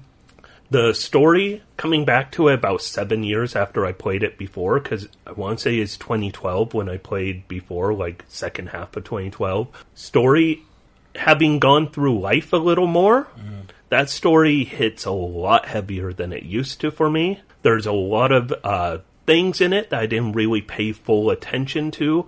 There's some real good awareness of different things, such as there's loss, death, there's what's considered, normative for different conditions in life. There's also some of the mysteries are a little more nuanced than I thought they were before. Actually looking at it again with, there's been a lot of good games to expand your thinking in the last decade. And having those games really makes you appreciate what all they had here. There's some great stuff looking at, like, autism and what's considered cognitive normative. Like, there is just so many great details in this game.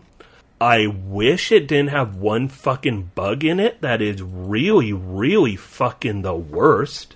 When you go to a new screen, you have a chance of the D-pad sticking, but not right away. And only the D-pad.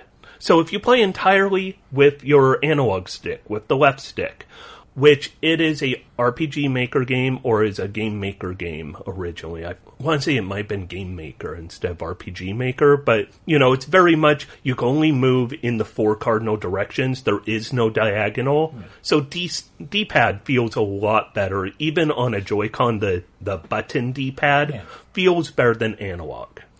But if you use the D-pad, if one of the buttons is stuck, and you will not know which one until you're moving and then stop moving, you will all of a sudden start walking one direction, which sometimes means you will immediately just walk through a screen transition into a loading scene, and you need to go back to the previous screen, and the loads, they're not the longest in the world, but this game does have longer loads than it should. It takes about maybe 5 seconds to load a screen. So if you immediately get slammed by a button stick, it's 5 seconds load in, and then you walk back the other direction, 5 seconds load back, and you hope it's not a button stick again. The only way to unstick whatever button is stuck is to press that direction. So if, let's say, down is stuck direction, and you start at the bottom of a screen, you just want to go to the upper left corner. You're heading up immediately, you hit left, you hit up, you hit left, you hit up, you let go. All of a sudden you're walking down until you press down. You have to press down once. And then it works. But it keeps happening on almost every screen transition in the whole fucking game. There is no reason it exists. And it's not my Joy-Con, because like I said, I played handheld and big screen. Big screen, I'm using a Pro Controller. So Pro Controller did the same shit. So there is a bug within the programming that really takes away from what should be a really amazing game. Like, I said with Jedi Fallen Order, the disco light shows really were offsetting for me. But they didn't piss me off. They just kind of irritated me. It's like buzzing of a fluorescent light. It's like, that sucks, whatever. This, though, pissed me off actively, which is not great. That's, those are not, the lights doesn't prevent you from actually proceeding in the game, other than being mildly annoying. This is something that is actually making the gameplay take longer to get through, so it's more detrimental than just light flashing. So. Yep, Unless you have epilepsy, of course, then the flashing light could be a much bigger issue. Yeah. And there's no reason for this button issue. It's still, even though it's a remake for the Switch, it's not made by Freebird Games, which is Kangao's studio. It's some other company made the actual port of it. I think they remade parts of it. So I don't get where this problem came in, because it's not just a port of a legacy thing. It is a actual programming. So it makes no sense. It's a shame. It's also a shame that you still can only move on the 4 directions, because it is very stiff, 10 years ago RPG Maker controls, which are rough as hell. Still, though, the story, the music, really fantastic game. Complete tearjerker. One of those where it'll hit the feels.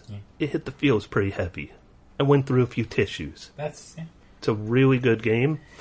And then I got really pissed off after I beat it, because after beating it, I was feeling all somber and sad because the ending is really powerful emotionally. I looked on my phone. Twitch notification. Super Shiggy, which would be Laura Shigehara, who does the music for some of the music on that game. She does Plants vs. Zombies music. She also did Rakuin, which was a real good emotional RPG Maker type of game. Said she was live on Twitch, and my Roku Twitch app got borked yesterday. It's like, man, that sucked. And then I played one other game. So I don't know who it was on Twitter. Somebody on Twitter said they were really excited. It's an indie game developer that I follow. I wish I could remember who it was. Said they were excited that Lena's Inception is out or is coming or something like that. So I looked online yesterday on Steam, and Lena's Inception was already out. I think it came out yesterday. So Lena's Inception is kind of Axiom Verge to Zelda games. So, Axiom Verge is the whole Metroid, but there's some weird, fourth wall breaking. There's a lot of glitching, intentional glitches. And that's what this game is. So it's Zelda, except you're a school teacher, and you leave your school, and all of a sudden the school gets glitched out, and you can't get back in there. You start walking around trying to figure out what's going on. All you have is a yardstick. And the game is also a roguelite, so it is procedurally generated. You could go through and have a completely different game each time. You could also treat it kind of like a... It has daily challenges. It also has only play through dungeons, only play with certain weapons. It has a lot of cool replayability features. So you're going around with your yardstick, and you come across a cave where there's a dead old guy, and written in blood is it's dangerous to go alone. And there's a sword wrapped up in wrapping paper with a note on it saying, "For Lucas." They couldn't say Link, obviously, but for Lucas. You leave the cave, and there is obviously not Link, Lucas. And you give him the sword, he holds it up, and you, being a school teacher, kind of scold him, going, You're going to hurt someone just holding up a sword like that. I'm going to train you. And so you take him first dungeon, try and train him. He ends up getting killed by the first slime he encounters, at which point you're pretty much the new Link. You're on the quest to save the world, and everything is glitched to hell because Lucas died, and the world is not set up to handle that. You broke the timeline, Kevin. Why'd you break the timeline? And it's really cool. The game, it is a procedurally generated, old, Legend of Zelda style Zelda game with a few bonus, twists and turns. Instead of a boomerang, you have a rope. So it's kind of a whip or a rope. It doesn't hurt enemies, but you hit an enemy with it, you draw them over to you, and you could sword them. You get the bombs. You end up getting swim fins, things like that. So you could go swimming. The world opens up more as you get new weapons and abilities. It's a really cool Zelda style with a good level of humor, fourth wall breaking, and glitchiness. Nifty. It's a very good game if you like Zelda. And you could play with either 8-bit style or 32-bit style visuals. Oh, that's cool. Different. That's a nifty option. And you could put in the name you want for whatever seed. So when you start a game, it'll give you a seed name, but you could put whatever one you want. So you can always make sure you have a different experience if you want. You could, it's set up where people could do like speed run races off of the same seed. Like you could tell they're going for a very wide audience potential. And it doesn't feel brokenly procedurally generated like Chasm. Remember, Chasm kind of had issues where a lot of the rooms looked the same. Some of the dungeons were laid out really bad. Yeah, that was boring. This one, every room feels kind of fun. Like, I haven't hit anything that makes me go, oh, this is dumb. And there's a lot of cool, like, little bonus mechanics. You get a phone where you can call up different people. So you could call up a librarian who will give you hints at any time. So if you ever get lost, it will actually show you, like, on the procedurally generated world map where the next dungeon is. So you pretty much always have guidance if you need it. Very user-friendly. Very good. That is what I've played. Nice. We have to go back. Well, you talk about going back and also Gotta go Zelda. back, Jack. Go back to. We have to go back, Link. I have been playing a lot of The Legend of Zelda Breath of the Wild on my personal computer. I own the game. So they finally... Yeah, that doesn't give you the right to do I backed it up. It's a backup copy of my game that is running on my personal computer. You know, it's complete... Via an It's emulator. complete bullshit. So once again, Epic Game Store had to step in and get, like, dibs. No, I didn't buy this off of Epic. Oh, so it's Steam, so it's cool. Nope, not Steam. Windows Store. Nope, I'm running an emulator. Origin. I'm running an emulator called CEMU, C-E-M-U, that allows you to run Wii U titles on your personal computer. So, it's pretty incredible looking at that game. What happens when you drive through, like, the city of Tillamook, you know, where they have a lot of dairy farms? You see moo. Oh, I see what you're doing there. Get out. It was funny. Fuck out. It was funny. Breath of the Wild is still a great game, and it looks even more incredible on a high-powered PC, running it at 2K, and also with a bunch of fun little like tweaks to it, you know, because maybe you don't want to deal with arrows in that game, and you just like I want infinite arrows. Yes, I have infinite arrows now. Well, what are you gonna do without motion aiming on your bow? I use the stick to aim, but if I really wanted to, I could probably use my mouse as the Wii U gamepad because some of the puzzles in that game required the Wii U gamepad apparently, and would not let you do them without it. There was one puzzle I found, which was the infamous labyrinth puzzle. Oh, where you had to God. tilt the thing, and I only got through that via sheer luck because trying to do that thing with the mouse as the Wii U gamepad was not working as intended. I only got through that on the real game by going against what it wanted you to do. Oh yeah, you flip it over and you have the big flat surface. big flat surface. You can just roll that ball into the pathway. So,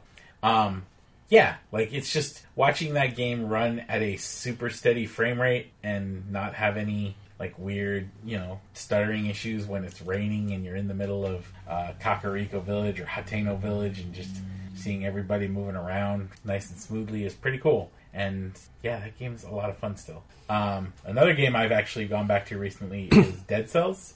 That got added to Xbox Game Pass at one point, and I decided to boot it up one day and start a run.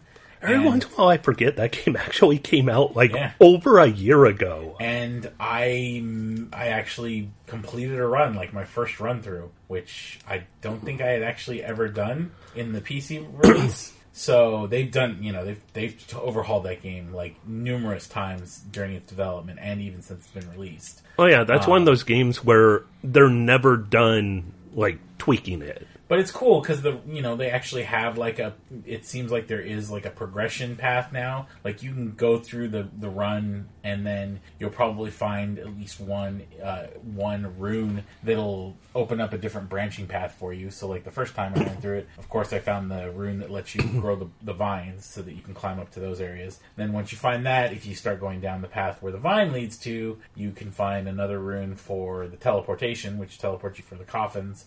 They introduced another like sort of like unlockable rune, which is like the ground pound, which allows you to break through floors. Can you damage with it as well? Well, you always have the actual dive kick that you have, but this one actually will break certain parts of the floor with the runes on it. Yeah, they've done a whole lot of weird tweaks to the way the weapons work in that. The unlock system is much more complex. You're finding a lot more blueprints. The orbs are, you're actually going to have to run through the game several times to unlock something in a lot of cases. So they've done a good job of giving you enough breadcrumbs that you can always feel like you're pursuing something on a run. They've also apparently implemented the ability, you can actually detach from your body, because you're basically just a little blob of something that finds a husk. Dead cells. Yeah, so there's daily challenges in it now. There's a bunch of weird places that I've gone into that I'm not sure how to unlock. There's a bunch of new doors that require what they call boss cells, but I haven't gotten any of those yet. But yeah, that game's cool. Still really hard when you get to some of those more complex, more dangerous areas. But if you can find a good set of weapons and sub weapons on the run, it's still pretty fun to get through a run and beat the last boss and then restart. So I should go back to that game. Last time I did was the Extra Life that took place almost one whole year before the game hit actual release. Yeah. And my problem, it's all about during each run, it's going to be different. Yeah. Do you grab the right weapons? Do you get the right luck? Mm-hmm. I had one run where I got the perfect weapon combo, and I felt like a god. Like I was destroying and cheesing everything. And then, the next 5 runs, the game punished me by giving me, the worst combo possible. Well, and another good thing that they've added into the game for that is that, so if you pick up a weapon that you like the style of weapon, but you don't like the modifiers that are on it, in between the actual levels themselves, there's a person or a creature you can talk to that'll allow you to re-roll those modifiers for some gold. So you can go in there and, if you see the mods you don't like and you're trying to build, a good combo, you can just re-roll those mods for not a whole lot of money, and then until you get one that you like or that synergizes better with your build. So that would have been better for me, because I would find either a really crappy weapon of the style I needed, or I'd find a really powerful of the type I just didn't want. And then they've also implemented the ability to recycle your items. So if you do drop an item, you can actually recycle it for gold. So you get some money back for it when you do make a switch. So say you find a better item, you can still salvage that one that you picked up earlier. Because in a lot of cases, those are choices that you're making from those chests or from those areas that you find the 2 choices, and it says pick one. So it's cool that they don't penalize you now for making that choice, but then 2 minutes later you find an even better weapon. So that's cool. Yeah. And then there's upgrades to how much money you can carry over between runs, and it's a lot of really good changes. And that game still plays excellent. We talk about Chasm having controls that weren't great. This is a game that's controls are still superb. Oh man, thinking back on Chasm. But the other game I've been playing is one that Dan's probably going to talk about extensively. So Dan, why don't you tell us what we've been playing after you tell us other things that you might have been playing, if you would like. Yeah, I've been playing a bunch of Civilization 6, although not recently, but since the last time we podcast. Yeah, I felt bad. I got a domination victory last? I forget. You said you got a religious victory. I did a domination victory. Yeah, you had the gay religion conquer the world, which is awesome. So we wanted to do domination, and I picked the Scythians because you get light cavalry twice every time you build one. You get two for the price of one. 2 for 1, which is bad. Which is gonna be bad because suddenly you have too many units to maintain and you don't have money. But it can be good when you want to invade Brazil at 500 BC and wipe them out of the game before Christ is born. Just keep feeding troops to the machine. Yeah. And then Germany was next. They got taken over by all of the horses. The Ottomans fell surprisingly quickly. Ooh. And then Hungary took a couple tries. Okay. Because they were hungry. I was like, nobody else built walls, but Hungary built walls. Challenge. Also, we played a map that I normally don't play. We played a lakes map. So there were no oceans, but only lakes. So basically, naval stuff is a little bit out. Yeah. There was actually one big lake. It was basically 2 seas put together, which there could be naval stuff there. And then I think we made the map extra big and didn't put enough civs in it. So there were like towards the end of the game, when there were huge swaths of land that was just wilderness, and I was just like, man, this would be a cool world because it's like we're advanced, right? We're putting satellites in, we got all modern stuff, but there's whole parts of the world where we're just like nobody goes there. Regions. And so there were always barbarians. There were barbarians with tanks. Do they upgrade? Oh yeah, barbarians upgrade. Okay. Oh, yeah, we always talk about barbarians. We always talk about barbarian Shangri-La because like once in a while they will capture your settlers. So one time, like in a different game, they captured Rick's settler, and it took Rick like 20 turns to get him back because they also killed his dudes, right? And I was just like, he's gone. They're making barbarian Shangri-La. Like we're gonna like 1,000 years from now, we're gonna be exploring that part of the map and be like, wow, they have so much culture and tanks and planes. But here comes the barbarian nukes. Sure enough, I don't know if barbarians can settle. I know they can in one of the 4, I think. Yeah, 4 they every could. Time, every single this one was funny. So Hungary was like a little bit farther away, right? There was like almost like half a continent between us, and it was mostly land and desert. So I was like, I'm gonna build some cities there as staging places because I'm getting into the jet bomber age. Yeah. So this is going to be the airport that we're going to launch the incursion. So we built the Great Scythian Railway, which I just built railway everywhere. There was so much rail. I had like 10 military engineers working at a time. Choo-choo train. Rick and Bryce were getting mad because they were like, your turns are taking long. I'm like, I'm sorry, I have a lot of moving pieces right now. Building the global transportation basically I had infrastructure. Seriously, so I had my country, I had Brazil's country, I had Germany's country, which was big, and then the Ottomans, which was medium, and I had all of those places, and I was building more cities so that I could build this railroad. At one point, I think I had like 22 cities. Jesus. Because I just took them over, right? And you can't even destroy the capital. Yeah. So there was a lot of moving parts. So we built like this. I felt like I should have gotten credit for a wonder because I built a train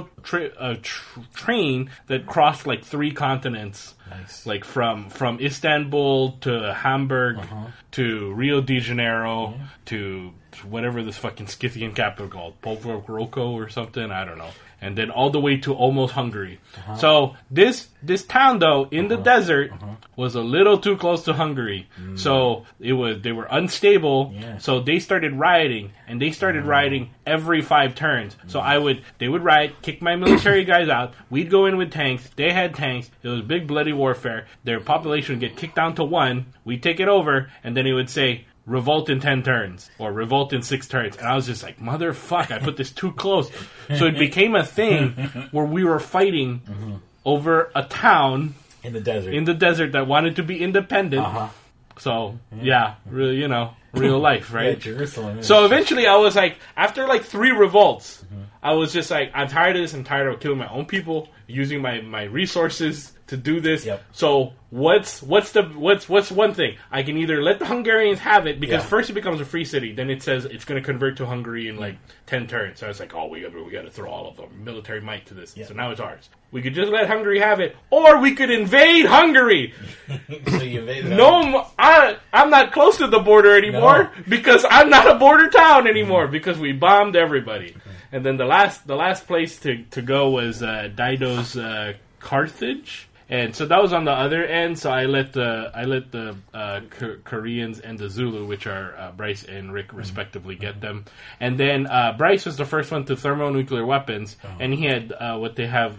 There's a new unit called like laser death robots, which is just basically a big mech that shoots lasers that's immune to like the nuclear bombs. Future tech weapon. So they just started, like, Bryce he was like, it's really complicated. There's a lot of steps to get nuclear weapons to a right place. And then also, like, Bryce was skipping steps. So it's like, now I need a way to deliver this. And it's like, okay, now I got to get these bombers. I got to get airplanes. And then these planes, all because we have a massive fucking world, like, are too far away. So I got to build this airstrip. So, like, while I'm destroying Hungary. I'm just picturing a real world like country that builds a ton of nuclear bombs with no way to get them out of there, and they're like, just give us time. Yeah, totally. It was so great. It was because, finally researched it. we finally did the project. Okay, we built our first nuclear bomb. It's just like, okay, so now we have it. What are we going to do? Can we get it out of our... We want to destroy Carthage. Yeah, but they're like 1,000 miles away. What do you want me to do with this? Why didn't we think about this? Okay. Sir, we got to build planes. Okay, we built a plane. Okay. Can it hold the bomb? They're still they're still too far. Okay. Build a better plane. We built the airport. Okay. The next town. Okay, so we transferred the plane over there. They're still too far away. So it was just like that. Sir, the civilians are kind of worried about the stockpile of nuclear bombs that keep growing bigger and bigger, but don't go. What was funny was that I had like a lot of resources just because I had so many cities that like even though Bryce like had all these magnificent like wonders, universities and wonders. Like I was out-sciencing him through raw sheer numbers. Yeah. Like we were the fucking Soviet Union. It was great. I mean, we had a couple good universities, but it was just like, it was just too much. Anyway, what was funny... 1,000 monkeys at 1,000 typewriters. Funny, like the Soviet Union. Well, what was kind of funny was that also, like, I ended up being fascist because I was like, I'm never fascist. And if I'm going to be fascist, this is the time to be fascist. Global domination, right? Yeah. So I was fascist. But I also had so many resources and so many cities that I just started cranking out spies. Oh, no. And so spies were blowing up dams. Yeah. They were inciting revolts. And so in the middle of their war against the Carthage, I was inciting a revolt. So all of a sudden there was a lot of quote-unquote barbarian partisans all around this one city that they also nuked, that there were lasers going off, and those guys were also fighting. It was like a three-way war with robots and nuclear weapons, and like it was like that meme where like that I forgot, it's like I think it's Kermit or something, where he's just like, what are they doing over there? Like, what they doing over there? Because my people were like, look, we bomb stuff, we shoot people, but I don't know what's going on. There's laser robots. So the other thing on the other side of the world was the future scenes from Terminator 2. Yeah. The other thing that's actually really funny about all of this was that when I got to the part where I could get archaeologists to put like stuff in my natural history museums, there was just a lot of artifacts of all the civilizations that I destroyed. So I'm just like, we found all these German artifacts all right around Hamburg and Aachen and all of these German cities. Wow, I wonder what happened to the people. Wow, all these Brazilian artifacts are really cool that are all like by Rio de Janeiro. I wonder what happened to the Brazilians. You murdered them all, Dan. Oh, we live on top of their corpses. Yeah. We built bones. We built the university out of their bones. Yep. Bone University. That's where you studied anthropology. Anyway. Civilization 6. I don't think I played anything really else because all I have been playing Dan's been obsessed. is Monster Hunter Iceborne. Okay, Monster Hunter World. Monster Hunter World. Iceborne. I was thinking at first, is this going to be Destiny 2 time again? No. Yeah, I mean, there was Destiny in the middle, but there hasn't really been too much new stuff other than small stuff. But Monster Hunter Iceborne is really cool because there's a lot of cool new stuff. Yeah. They focused really onto the Stinger, so there's a lot of like cool moves with the Stinger stuff. There's new ways to attack the monsters. I hear there's new ways to get on top of the monsters. Yeah. Oh, my goodness. That's really cool because you can shoot them in the face, and then they'll like stumble around, and if they hit a wall, it's massive damage. So it's really cool. You can kind of do. It's cool that there's more options in order to engage the monsters because it makes the fights feel more good. And also because the monsters are another level of hard now because there is master rank. Oh boy! So there was low rank, high rank, and then there was tempered high rank, and now we are at master rank. Yes. And there is also tempered master rank further on, but we have not gotten to that point. So it's funny because all the new armor is called master rank armor, right? Because there was low, high, so there's master rank armor. But I was like all built out already. Yeah. Like I had all this. We were all built out. And then so for the first couple master rank monsters, it's like this is a good challenge, and it gets to a certain point where you're just like, I don't think I have enough numbers to keep up with this motherfucker. When the monster goes slap and you die, you faint, you're like, oh. Yeah, so like last night I was like, John, you got to build new armor. You just got to do it. Everybody went Everybody that is playing this game right now that I know has gone through the same thing. Yeah. I don't want to make new armor because I have all the skills and the bonuses exactly where I wanted them to be. This is why we played 200 hours. I have it all where then the we want. game says, no. Yeah, and then you gotta start again. What's kind of cool is that it's actually made me use a different build. So, hooray! I picked one set of armor. I'm like, I'm gonna build this whole set. Yeah. And we're gonna use that as a starting point. Yeah. Until we start going into, I look up online and they go, all right, what do I need for what I want to play? And then they go, okay. Yeah. So, I feel like I maybe halfway through, maybe a little bit over halfway through the expansion story stuff, because you have to go through the story to unlock all the different armors, because there's still stuff on my tech tree that's just question marks, right? Yeah, Because there's I a whole haven't bunch of found stuff. the material stuff. But some of the new monsters are cool. There's a lot of variants on old monsters, but they're also cool because they act a little different. Oh yeah, but the one we fought last night the Tigrex. No, the one we killed. So the Tigrex just fucking beat my ass, and I was like, okay. Oh, the Glavenus? Yeah, the basically the Anjanath that is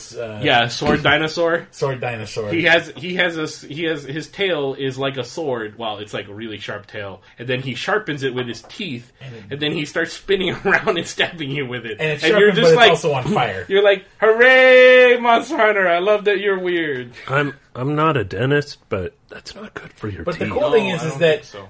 Still, well, you know how like beavers have to keep chewing stuff. Their teeth keep growing. Yeah, probably. Oh, probably. I feel bad for the them. cool thing is that that's why it's good for them to kill you. getting back He into earned the it. groove of how to actually play that game isn't so daunting anymore. It's because there's so much muscle memory from playing me focusing on one type of weapon.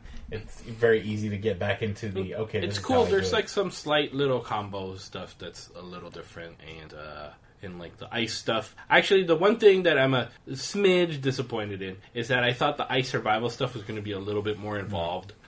But I mean, just drink a hot drink, Dan. Gotta you get just that drink a hot drink, or you put a warming jewel on, and the statuses of the. Oh, I haven't seen a warming jewel yet. So yeah, so there's a warming jewel that's just a 1 level skill, and it's it just nullifies all the cold weather. Oh, so you only need one gem that's level 1, but and then it's a meaning the skill. Okay, so I think it's a 2 slot. Okay, gem. So that's you're still bad. using a gem slot. But then the cool another thing I will say that I really like about the expansion is that they added some new weapons, net new weapon trees, but they also made it so that the weapons that you had built up throughout the whole first game get to keep going, which is awesome because you're not now I have to start from scratch and get all these materials to build up to that again. It's no, I already spent all this time building all of those charge blades that I could. Yeah. Now they're not worthless. I just got to find the new materials to upgrade them to the next level. Yeah, there's a lot of cool decisions. I mean, there's a lot of stuff that I haven't even really done yet. There's a Pokemon Snap kind of thing where you take pictures of stuff. Right, yeah. I haven't really done that. There's a Steamworks. There's section. a weird Steamworks mini game weird. that gives you bonus items that I don't understand what's going on. It's first of all, I don't know why fuel gets added to it, right? Every so often it's fuel reserves are full. So it's okay, I guess I should go to the Steamworks. I don't know why you get fuel. And then you can add more fuel so that the mini game will go longer. Yeah. And then you press A, X, or Y in whatever sequence, and then it builds up steam. Mm-hmm. You're basically playing a Simon game, but the Simon doesn't tell you what sequence you need to press. So it's basically blindly guessing. Oh, it's slot machine. That's all it is. Yeah. It's a slot machine. So, but wait, a slot machine as a non-main game type of... Yeah, and then sometimes you do well enough that the palicos, the little cat palicos come out, and then they tell you which ones to press.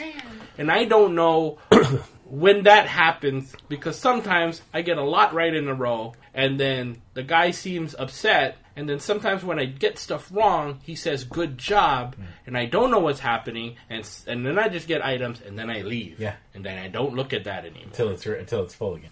And also, they have a lot of steam baths, because you're in the cold place, and then when you go into the steam bath with your palico, it becomes really weird. You mess around with that palico, Dan. Yeah, there's a button to mess around.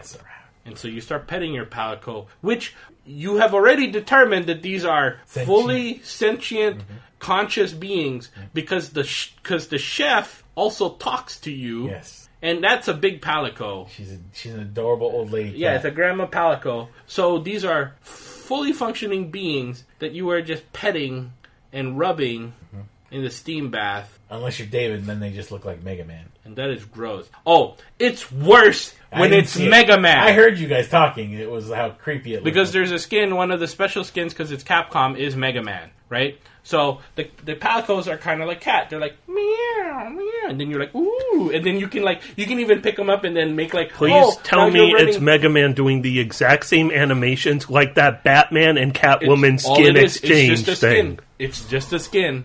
So Mega Man's like meow, meow, and it's like 8-bit Mega Man, right? So he's a little blocky. He's blocky, yeah, it's blocky, blocky polygonal. Dude. Imagine if they could get the guy from the Mega Man 1 cover art doing that shit. Or get the voice of the guy who did the Mega Man and the Captain N card. Meow!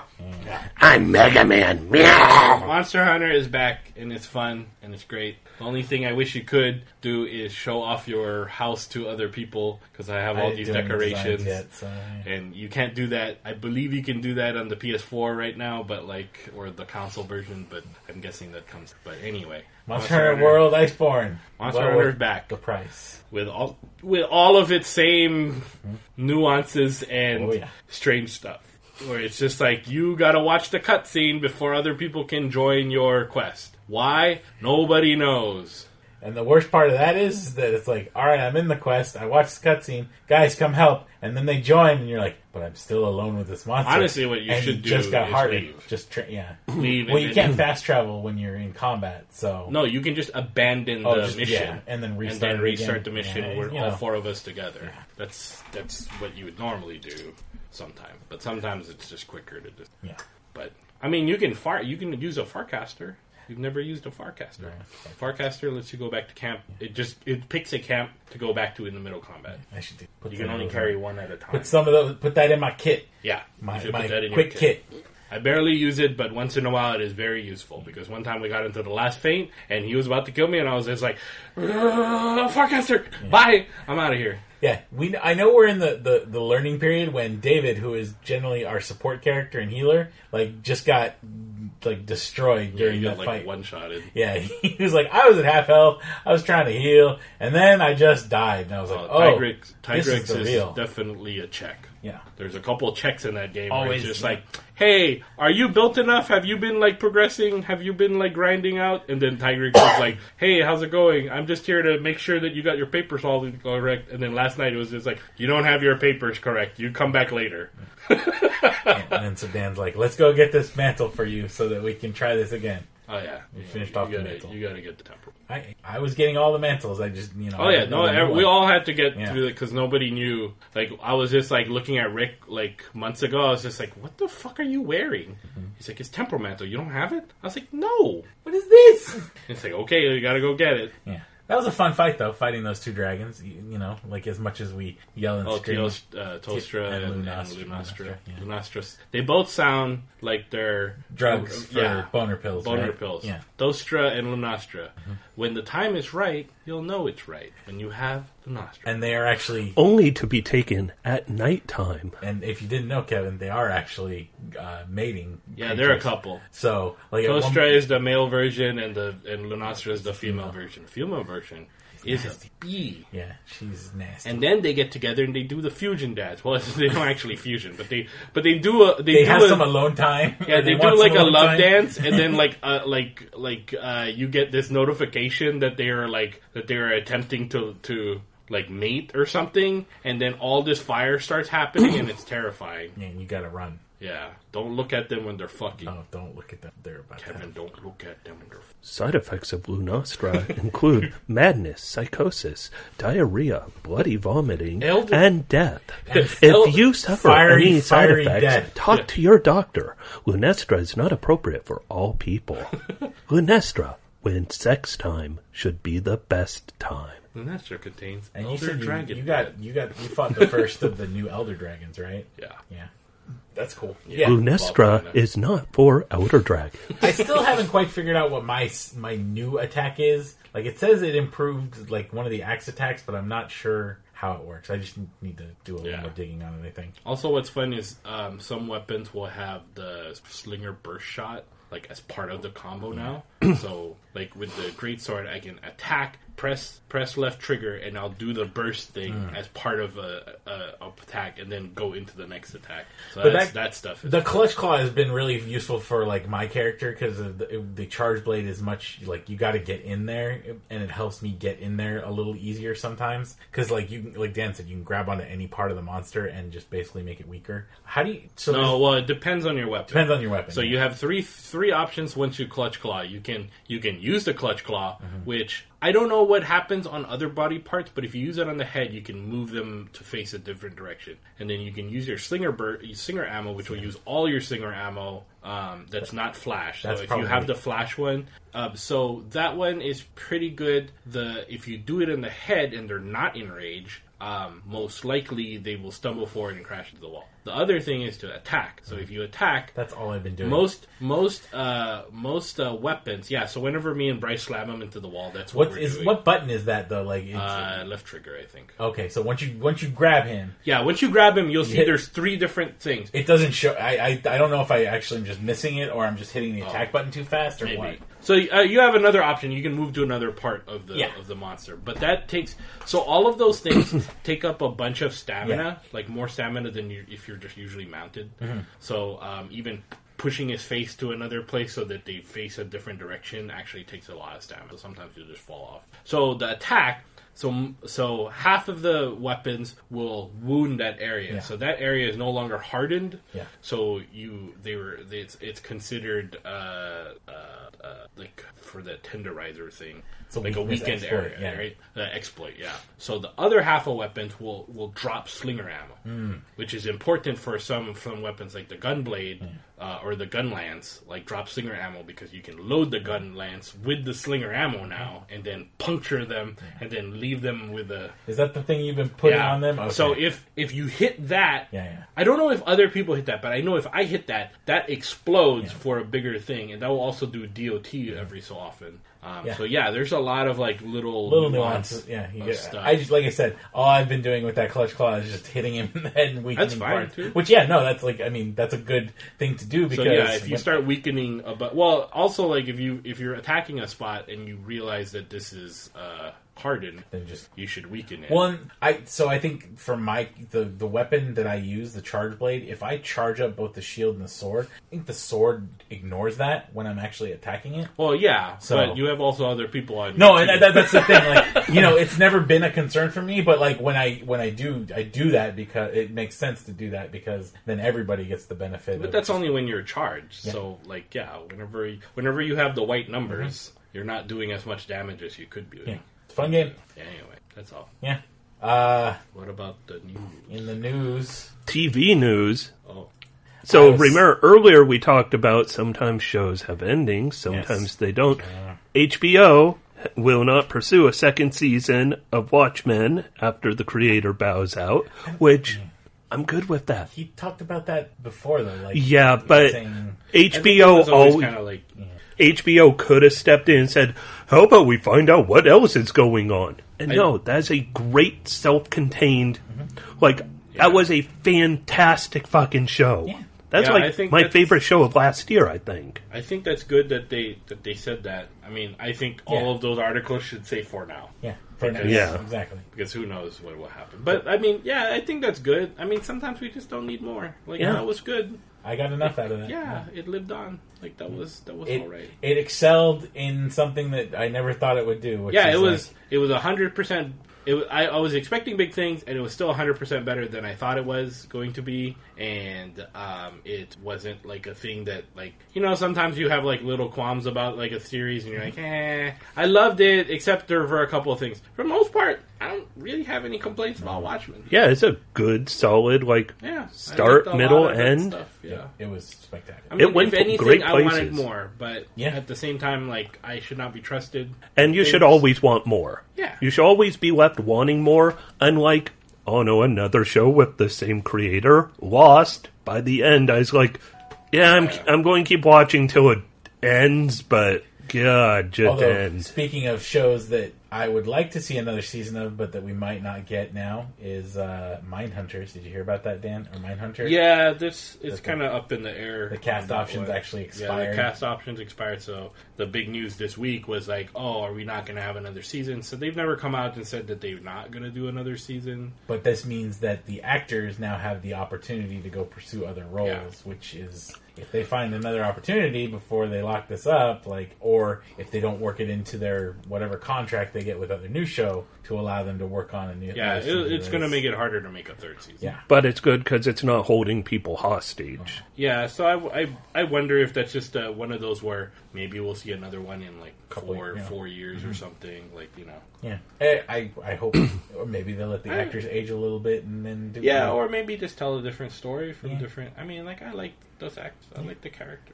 Speaking of shows that come back a long time later, it sometimes takes a long time to get a new season or a new episode. Ain't a show, but Kentucky Route Zero is finally getting its ending. Yeah, I'm going to have to actually go through and play it through it all again to... I've owned that game for like 6 fucking years, and I kept not playing because I guess I've owned it 5 years. At which point I think there were 3 of the 5 parts.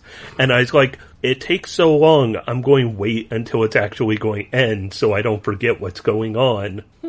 I could finally play that game. And it's also going to come to consoles at the same time with TV edition. I played this game, booted up 4 years ago. 3.5, sorry. July 19th, 2016 is the last time I booted that game up. And that's when Part 4 came out, I believe? Sure. I might have played through Act 4. Can't remember any of it at this point. I honestly don't think anyone remembers it at this point. But yeah, I am very excited to be able to finally go through that game from beginning to end and have a complete tale of the man driving down Kentucky Route Zero and all of the wackiness that ensues after that. I honestly thought the game would never come to conclusion. I'm glad it is, though. And the announcement was only like last week, so it's kind of nice them going, you know what, in like 2 weeks, we're done. Yeah, it's cool. Speaking of other things that are done, College Humor got fucked over. I forgot about that before talking about game news. The whole bunch of sites related to that one. Yeah, so Drawfeed, Dropout, College Humor, a few others. Pretty much big-time investors who were funding the site all of a sudden just completely dropped out saying, no, we're done, without any real notice, leaving everyone employed jobless. Which is... a lot of people were correlating this to the big Facebook stuff bullshit where they superinflated people's numbers. So, not people's numbers. They inflated. I think they superinflated like the reach. Yeah, it's all related. It's all fake numbers. So when they actually did like convert to video more so and double down on that, and then also buy Facebook ads. Like everybody went, video content's the best. Video content's the best. Like, oh shit, we're actually not making that many views from video content. And this costs a lot more to make video content than somebody writing a funny article. And, but I'm sure Facebook will be held completely accountable. There'll be a huge... for lying? Yeah, for completely deceiving. Dude, nobody ever does anything about Lieutenant Commander Data. You shut your mouth. You do not compare that... Okay, he's Lore.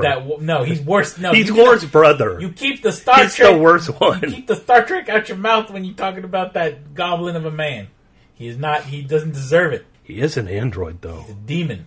Well, a demon-possessed android. Yeah. Also, at the same time, that one whole website got fucked over is great seeing Gizmodo, Geo Media. Oh, yeah. Them, at the same time, going, we're going to take Deadspin, move them Chicago, and we will not work with unions. Mm-hmm. Which had their entire union... very unhappy with a vote of no confidence on their CEO. Yeah.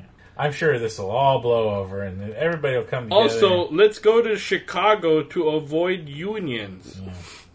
You know where unions are from. It's fucked because, especially with recent news in the Kotaku space, they lost 2 of their up and coming, young, very talented writers. Well, you reach back more than a week. They've lost Cecilia Dinastio, a month and a half ago. Yeah. And she was really good with breaking news. And I mean, also she broke the riot. Yeah, she's a very good feature writer. And then now you have Gita Jackson, who at least she is moving on to good things. Yeah, working with Vice and Motherboard and Patrick Klepek again, which is great because Match 2 podcast will return. They got 2/3 of Match 3. It'll be interesting to hear their dynamic again. But Austin, I was listening to the Waypoint where he announced that, and he seemed very, very enthusiastic. So it'll be interesting to see where they go with this. But yeah, it's just I feel bad because it feels like they have a pretty good core of writers there, and I just Oh yeah, I mean with people like Stephen Totilo sounds like a fantastic boss for all of them. Yeah. They have Michael Fahey is really good with what he writes about.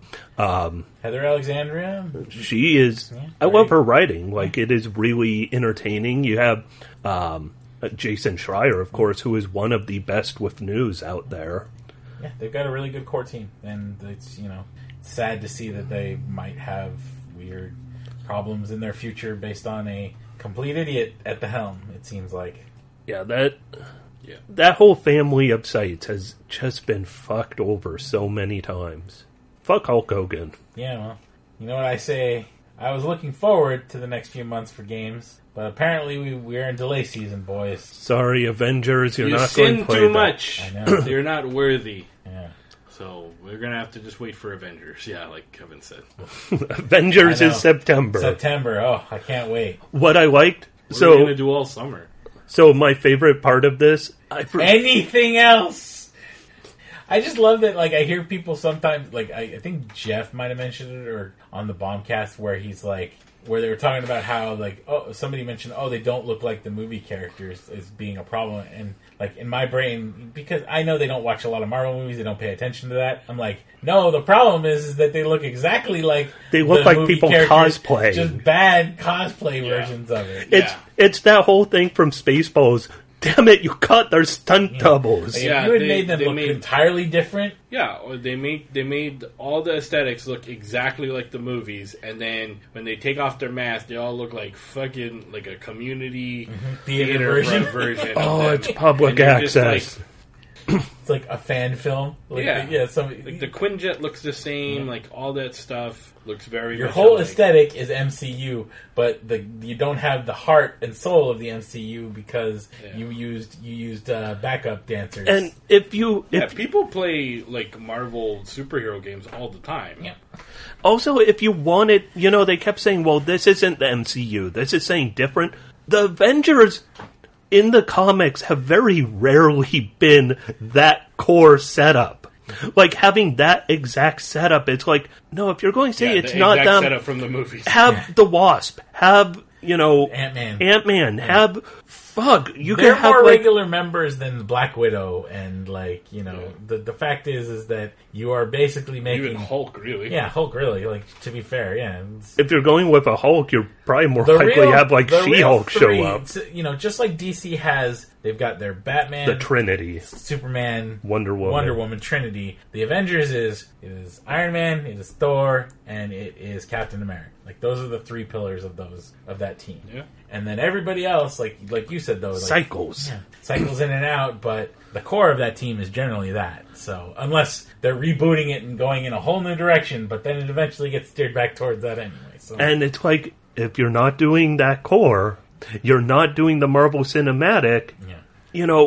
Bring in somebody else besides Black Widow. Yeah. There are a lot of great, if you're going to say, well, you can't get rid of Black Widow, it's one woman. There are a lot of great women superheroes. Ride the wave. They want to cash in on the popularity of the movies, but then when somebody says, don't want to own up to these it. aren't the movie characters, it's not the movie. Yeah. And it's just then then I won't buy it. You don't get my money. Yeah, I should be able to pick between like 100 different dudes, and they all kind of suck except for Thor, Captain America. Captain America, Iron Man. Because that's the real Avengers. We'll let anybody. Of course, we can have a whole baseball tournament. They even, at least in the materials, they're showing kill off Captain America. So it's like, you're not even keeping that core.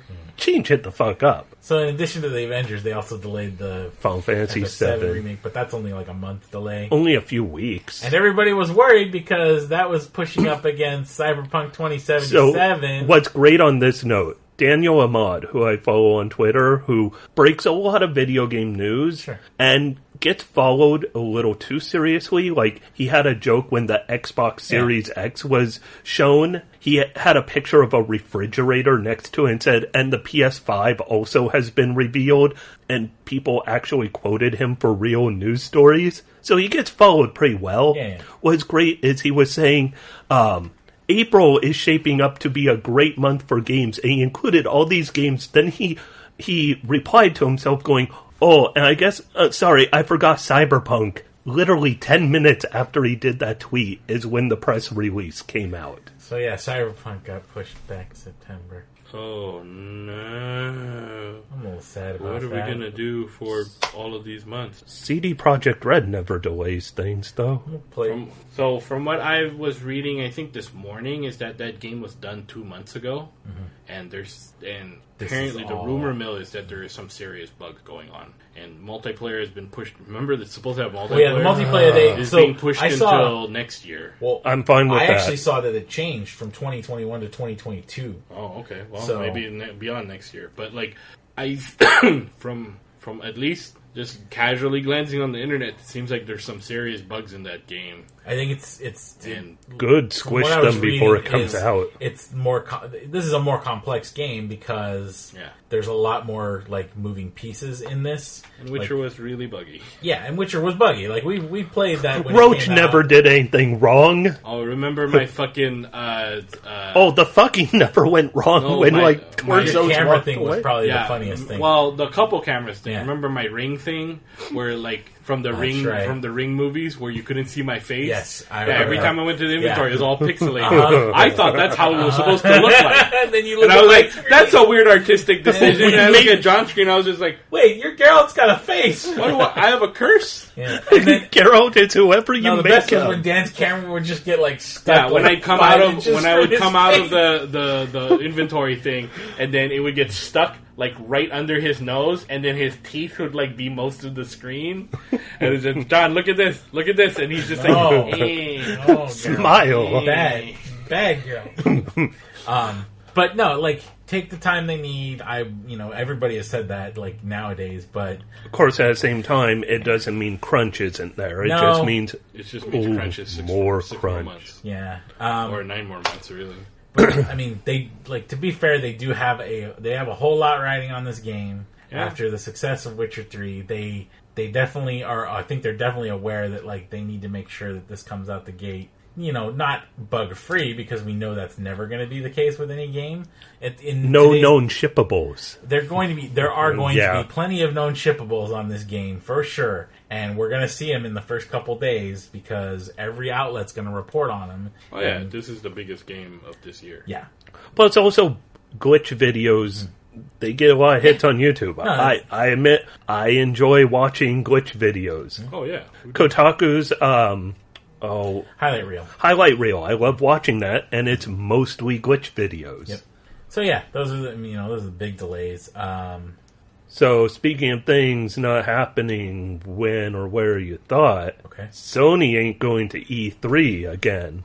Which I'm not too surprised, because even with it, a lot of people keep saying with it being a console year, but when it came to the Xbox One and the PS4, those were announced so well outside of E3. The E3 stuff, like Xbox Series X wasn't even announced anywhere close to E3. Yeah, it was announced in the middle of nowhere in terms of the calendar year. Yeah. So that's not that big of a deal. If anything, it's just saying like E3 has been kind of a fuck up. Well, here's I've heard it talked to death this week, but the way I think of it is that they said they won't be at E3. Doesn't necessarily mean that they won't have their own separate offsite place during E3 week. Like Microsoft does? Yeah, like Microsoft does. Like Microsoft, EA does. Yeah, EA, well, I mean... Devolver. The last one EA did was that wasn't even anything. They did a bunch of live streams. They didn't even really have any. And then Devolver, they're outside every year. Ubisoft is technically part of it. That's the thing. I think that when they say that, they maybe specifically are saying we won't be on the show floor. But I still have a feeling that they might have some presence in the LA area during that week because, I mean, Microsoft has already said they're going to be at E3, but they also don't have a floor space at E3. That could change this year. Like, they could actually have floor space at E3, but they generally do their stuff at the event center that's, right next door to the... And they don't need, the big press conference Why would you pay for this floor? Yeah, exactly. When you have your own theater. There's no point. And it's like the big press conference. They can still have a press conference that's not part of the official E3 pre-show press conferences. I mean, it's what Nintendo does every year. They have their treehouse. This is the real death of E3. Yeah, as a E3 entity event that has any kind of influence because if you're a major publisher, it's already man, looking at those giant bomb videos. Mm-hmm. If somebody made a super cut of all their tours or walks around the show floor throughout the years and then included last year's, when they barely anything there. There was so much more energy drinks and all that bullshit. When they sit down on the floor to record a podcast. Yeah, honestly, I have no idea how anybody can look at that and be like, I'm going to buy tickets to that. You couldn't get me to go to that if it was $20. Hey, Dan. I mean, it looks... But, Dan, don't you want to do on the show floor? Yeah, because nowadays, that... The what E3 is now is basically the parts of PAX that we always avoid now. When we go into PAX, we look at the big booths and the long lines to play games that are going to be out in a month or two, and that's what that event is now. Also, but like I said, even those things, there's more stuff at PAX. Yeah. Than there are at E3 because there's Sony, games. Yeah, there's Sony, and then there's Microsoft at PAX. Yeah, although they weren't there last year. Oh, they weren't there last year. Okay. Sony was there. Microsoft wasn't there. Okay, but there's even more other publishers, and you don't have all this other bullshit random ass shit. So I haven't gone to PAX for a couple years, but E3 sounds not just like the stuff that we would just skip. It's also that part, I remember you enter in, you go up the escalators, you show your badge, go through, and then you walk through that first room and just keep going until you hit the Sky Bridge, because that first room is just Monster Energy drink and Twitch and all of the bullshit branding stuff. And it sounds like that is half of E3 now. I mean, you go there and learn about, gamer fuel and shit. No, it's gonna be... I'm interested to see what that is, fascinated, I should say, to see what it is this year. To hear from people who go to it, what that is, whether it is, like Dan says, this is you see that and you see a shell of what that thing used to be. It was already a shell, but seeing an empty dying husk at this point. What really didn't help them more than anything is after last year's show, it was looking not good. Yeah.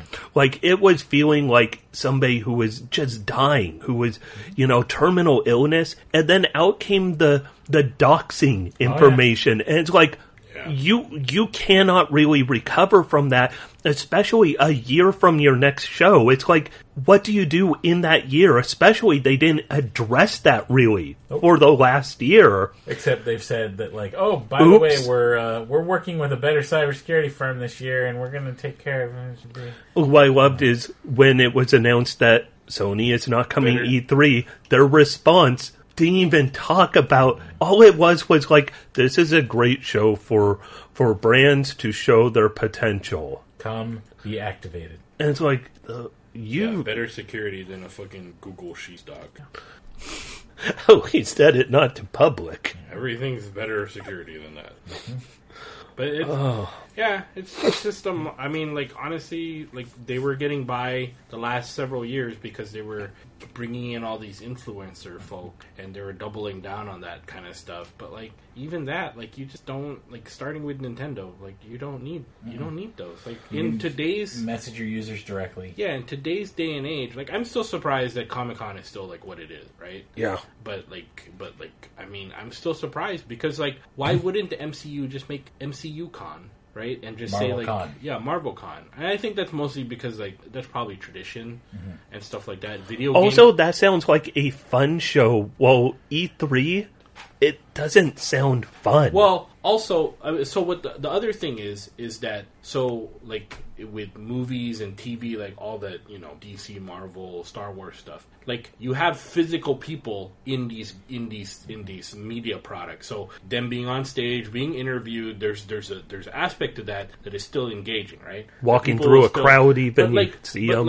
But like a game trailer, like honestly, like. Other than like, oh, this is a Hideo Kojima game, or this is a fucking Nintendo game with all the Nintendo dudes. Shigeru Miyamoto. Yeah, but you couldn't pick most of those guys out of a lineup anyway, right? Because you don't like that's not important. It's more like, oh, this is worked that's on Solid by Miyamoto. Snake. Like, oh yeah, cool. Like this is gonna have some cool stuff, but like you don't really care what he looks like. You don't need to see him up on. I mean, it's fun when he came up on stage. Yeah, but he doesn't really do like sit down interviews. Like, oh, tell me about your process. Like, how did you feel like when you were like designing Mario and that kind of stuff? It's like, yeah, you want to hear Robert Downey Jr. talk about that stuff, but you don't care about like the actual game designer like talking about like a bunch of things other than the mass public. Yeah, other than like oh these are cool game concepts, and it's a different kind of thing. Yeah. So there's no real point in having a live show where they're where all of these media properties are out together. That's not just a specialized streamed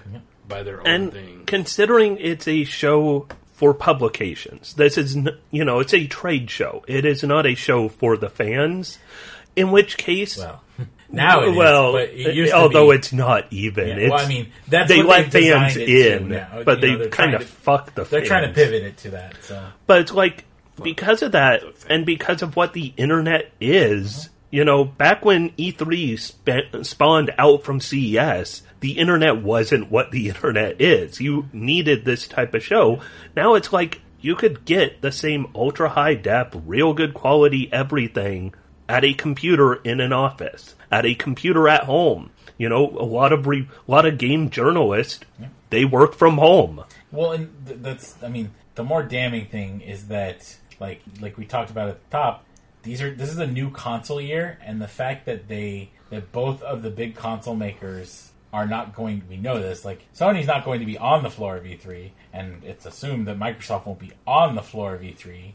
But this will be one of the first times people probably, big, media people get their hands on those devices would be at an event like this. Yeah, because, I mean, honestly, also, like, it just goes back to how much coverage you are. Like, if you're Sony, why would you share the spotlight with Nintendo and Microsoft, where the next day, all of this, like, if you go first, that's also what happened with Microsoft, right? They went first. Oh, yeah, and Sony got to react. Then Sony stepped on their coattails. And then Sony went, oh, yeah, but don't worry, like, all that stuff that Microsoft said, it's like $400. that, and then it's also cheaper. Like, who knows if that was, if 100% like made decision just because of that, but whatever it was Microsoft having a thing and then completely being like cut out of the news cycle for any good reasons, like within 24 hours. Why would you do that? Why wouldn't you just have a show in the middle of May or July, a month after, and own a whole news cycle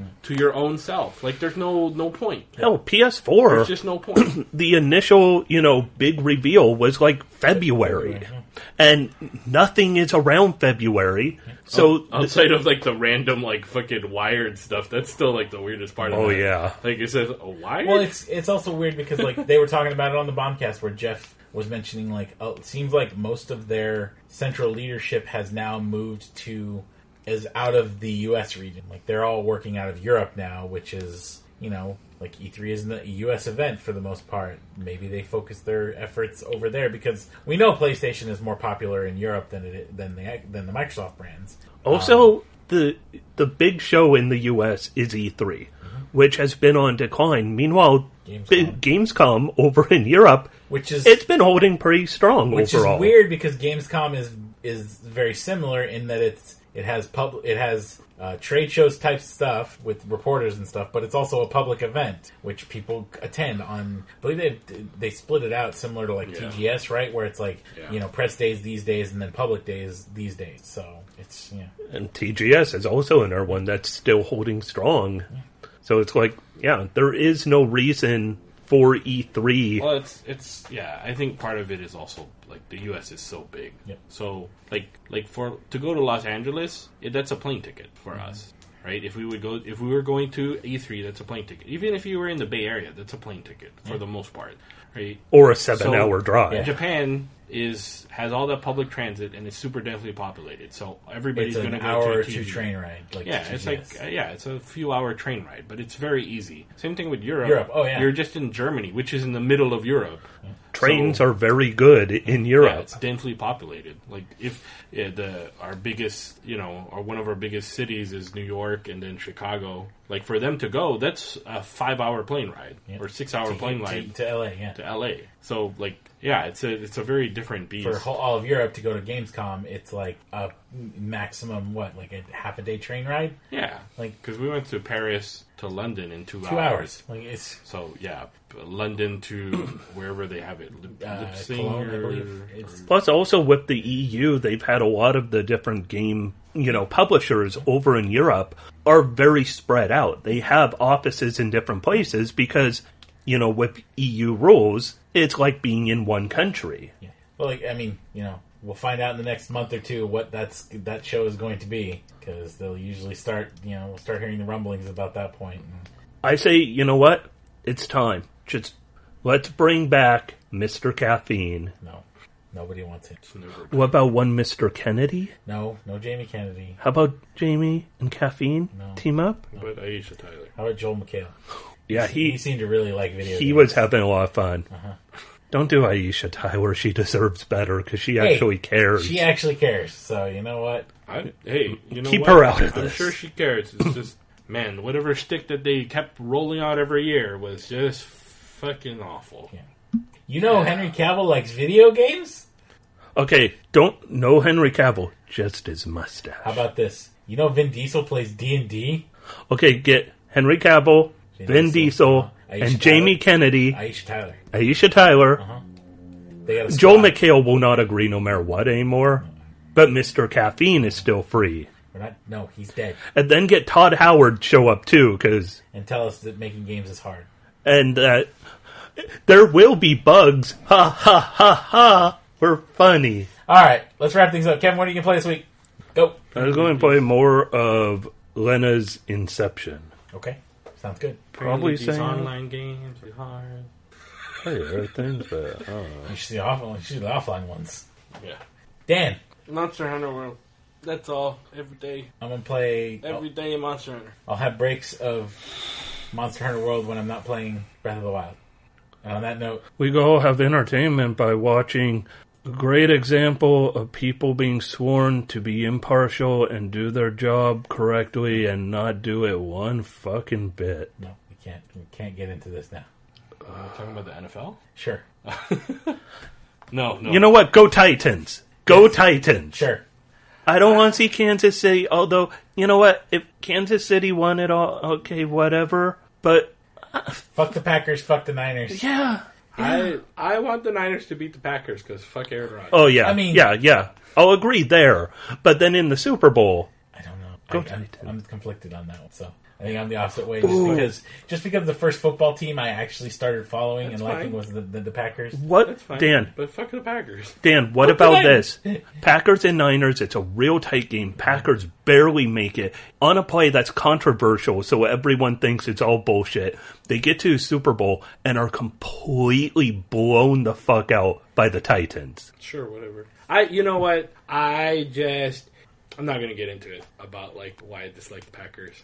But like it's, I mean, it's more that I think like they're like the fandom of the Packers, like the people who like follow that all the time, like, you know, outside of like John, like, you know, like whatever. I like several teams, that's fine. But the people who are like really like diehard Packers fans are so holier than thou, just because we think, own the team. Yeah, you don't really fucking own the I team, own bro. stock. Like that ain't stock. That all of those, you paid $500 for a piece of paper. Yeah, and the only black people in your town are the people on their football team. Like, I mean, dude, like, relax, okay? Like, and you guys think that you're so holier than thou, and every time we've played them, they always, like, fucking freak out about, like, all the little, like, small decisions that went our way, when it's just, like, it's a football game, every team gets a whole bunch of nonsense that they're, like, even the Saints always think that they're, like, always shat upon. Yeah, shat upon, but they had a lot of calls in that game that were also for them. So it's just, you know. Well, it's like the Packers game. I kept seeing things about certain plays where it's like,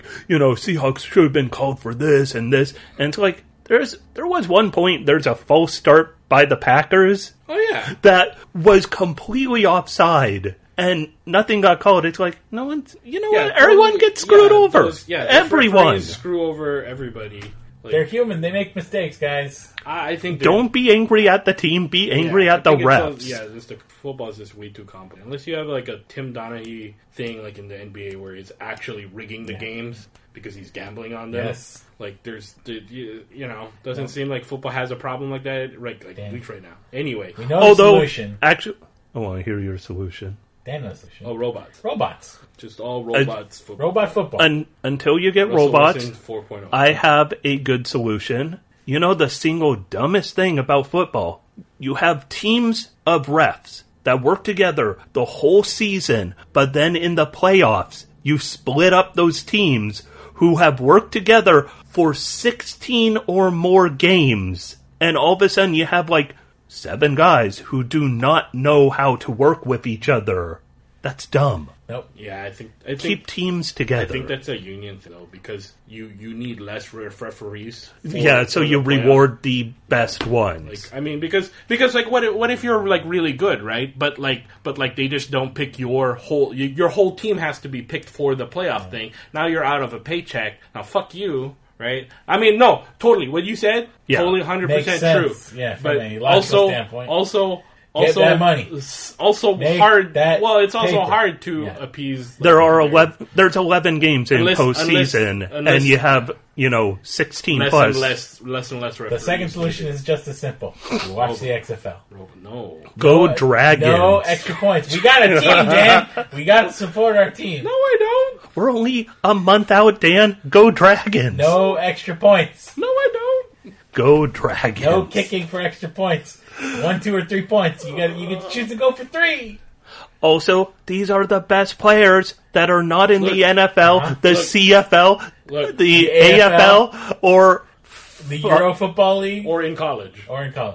Okay, look, these aren't the best players. This is what this is, right? Football played professionally with professional teams is only enjoyable when it's played well. Mm-hmm. Football is one of those sports that is really unenjoyable when it's played poorly or mediocre. And so all of the best players are in the NFL. Mm-hmm. So if I'm ever going to watch football, which I don't watch as much as I do, but I have been watching recently, is you watch the NFL. You watch college if you're really a fanatic because you have some kind of like connection to that team. Mm-hmm. Right? So, like, I would watch the Kansas City game because I like watching Patrick Mahomes throw the ball because it looks ridiculous. Yeah. Like, I don't understand how he can hit guys like that and how he can throw it so far and so fast. And so, like, it doesn't make any sense.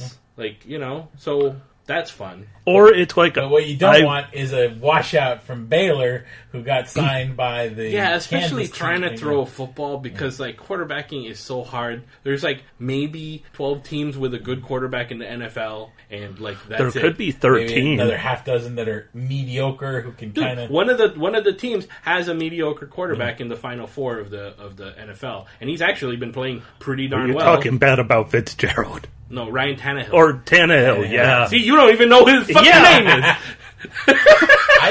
I wasn't sure which one you were talking about. Yeah. No. Wait, I always mix up those two because they're the also Rams. Mahomes, And then Garoppolo is okay. Yeah. Like he needs more. He needs more games, but he does seem like a decent quarterback. Like a quarterback you can build a team around. Yeah. Like he's not going to make, or who will steal your girlfriend. He's not Baker Mayfield. Like, see, there's a difference between Garoppolo and Baker Mayfield. Baker Mayfield, like, or Jameis Winston on the Buccaneers, who was the first 30-30 quarterback ever. He 30 touchdowns, 30 interceptions. Also threw for 5,000 yards. What? He's got that 1-to-1 KD, Dan.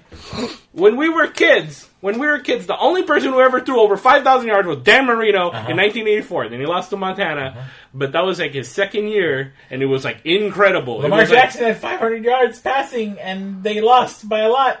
They got their asses handed. No, not passing. I think they had 500 total yards. Oh, well, he had 529 total yards, I thought. Something like that, yeah. See, now, he's a player I like watching. Yeah. He is fucking insane. But, that last game of theirs was garbage. He turned the ball over 3 times, which he doesn't normally do. He went on tilt. But anyway, what I'm saying is that there's a difference between those quarterbacks and somebody like Garoppolo, who isn't completely a superstar yet, not even in the making, but he seems to have the tools to not make ridiculous... He's competent. Yeah, not making stupid decisions. So you're expecting the XFL to be...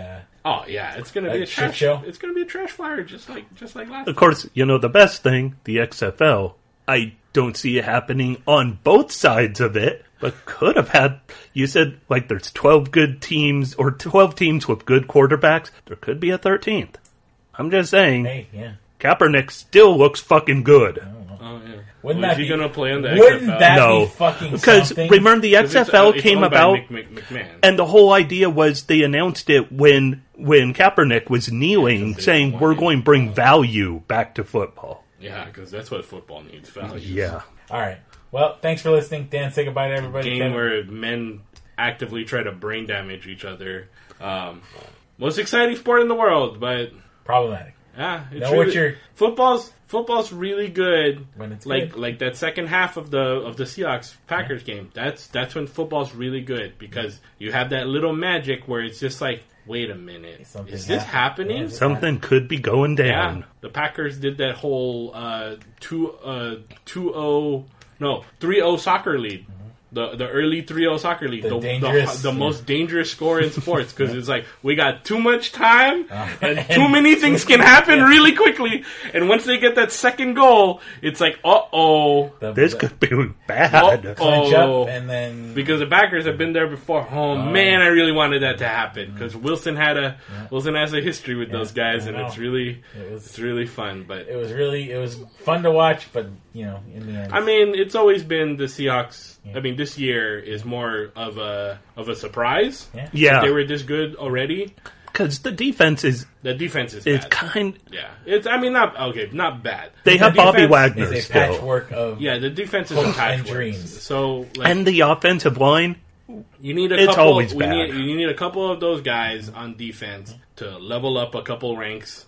In the off season, and in the offense, we've got what appears to be. Oh yeah, we have a really good team on the offense. We needed a cleric because all of our running backs. Well, we also need a coordinator, because when you watch somebody like the Chiefs or fucking the 49ers, man, when they're playing the 49ers a couple weeks ago, and then you watch 49ers tomorrow. They'll adjust. No, they adjust, and also how amazing their playbook is. A plethora of formations and motions and things going all over the place, and different ways to hide the ball. What are we gonna do, Dan? We're gonna run forward. We're gonna run forward. Okay, Wilson, do something.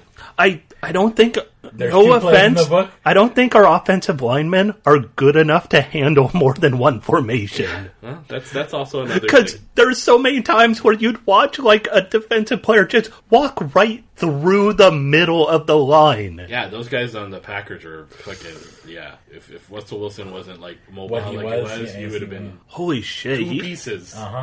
He should be dead by now. Yeah. So I mean, we have some good pieces though on the offensive weapons side. It's just some of that defense just needs. I mean, we have Wagner and then KJ Wright are solid. That safety, what is that guy's name? Donald or what? McDougal. Like he seems solid. That fucking Shaquille Griffin seems really like. I mean, that touchdown, that was the first time he got burned like all year. Yeah, and I mean, and unfortunately, it was against like their best receiver. Yeah, it's one of the best receivers in the whole game. Yeah. Also, one of the best quarterbacks that ever played the game. Like, I mean, if you're gonna get burned, I wish you didn't do it in the playoffs. But the best of the best. Hey, you can always work on this. Although everybody gets burned. The one sad thing, Bobby Wagner is getting old. Yeah, Bobby Wagner. And KJ Wright's getting old. Yeah. And those two have been like two of the best linebackers like in the league. But, yeah, throw it to DK all day, every day. Yeah, I mean, hopefully he gets more. I think what was happening was that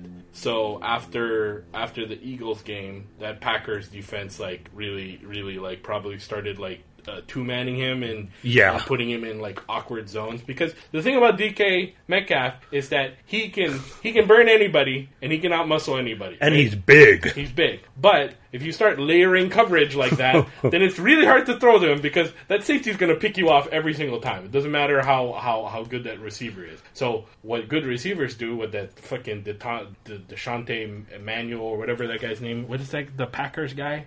The guy that was destroying us. That guy was destroying us. Yeah. It's just like, how is this man? There's one guy. But anyway, what that guy was doing was like getting release, doing optional routes, and getting open in different spaces. I mean, Metcalf's a rookie. He'll learn. You know, for being a rookie though, who had knee surgery like 2.5 weeks before the opener. Yeah. Man, he is good. Yep. Yeah, I mean, he is a long-term piece. Yeah, you have all the tools. And then you have the tools. Tyler Lockett still, and if he can David Moore was doing pretty good this year. If he can get to the point where Tyler Lockett, like how he runs routes and how he gets separation, because he has to use every trick in the book because he's small. He's like the old pitcher from Major League who's using every goddamn he's got to use every sorcery. So he starts getting that stuff, and Metcalf starts realizing like you can run that out route every time, and you're going to probably outmuscle everybody. Like if he learns all of that stuff, and Wilson trusts him, and it seems like he does, like it'd be pretty rough. But yeah, that defense has to. And the offensive line. Yes. We also need... it's always offensive line. Tight end also. Like this year, tight end. I don't like that Hosteller guy or whatever. Hollister. He is a penalty machine. Yeah. That Homer guy seemed pretty alright. Yeah. When Homer stepped in... Yeah, he was pretty surprisingly okay. He was good on that special teams play like a couple weeks before his season ended. That punt that went bad. He wasn't making dumb mistakes. Oh man, if Marshawn just blocked that guy, that was just rust. Especially, because you saw the look on his face when he. Oh yeah, he knew. Like, oh no! Yeah, he knew. He committed to up front, and he forgot about the. It wasn't even Russell Wilson's blind side, but he was looking that way. Yeah. He was looking the man though. Way. Marshawn for coming back after being gone for over a year from the league. Okay. Like, it's much better than I thought it would be. I actually, honestly, I was like, I really hope this doesn't look that bad. I was almost expecting Jerry Rice on the Seahawks. Yeah. Remember Jerry Rice's last season? It's like, you know what? Hey, he went out with a couple TDs and 3. Yeah, 3 in 3 weeks. Was a ghost of his. Oh yeah, he's not the same. You know what? A couple of times he powered it through. Yeah. But also, I mean, that offensive line was barely. I mean, every time you looked when they would show the replay of like, oh man, Marshawn, you didn't get any more yards, and they showed the replay and there's like no holes. Yeah, and you're just like, holy shit, you picked up. Yeah, he's got to get up that head of steam Derrick before Henry. he can. You got to get that head of steam up before he can I'm push not the through. Right? Fucking Titans, that all destroyer world of a running back that they have. At least not anymore. Yeah. Yeah. Man. They're having like 2012 Marshawn. Around this time of year, they always do like the hyping the NFL. So the NFL also, since it's the 100th season, they're doing like the top play of all time, and right now it's down to like the final 8, I think it is. And then the Beastquake is Beastquake is in there. Nice. Because fuck, that play was awesome. Say goodbye to everybody. Goodbye, everybody. Bye, everybody. Bye, people. I'm only here so I can get... Wait, I don't get... Damn it. Man, union sucks. Our union should get us a good contract. Yeah, Marshawn Lynch, 2011, 2012.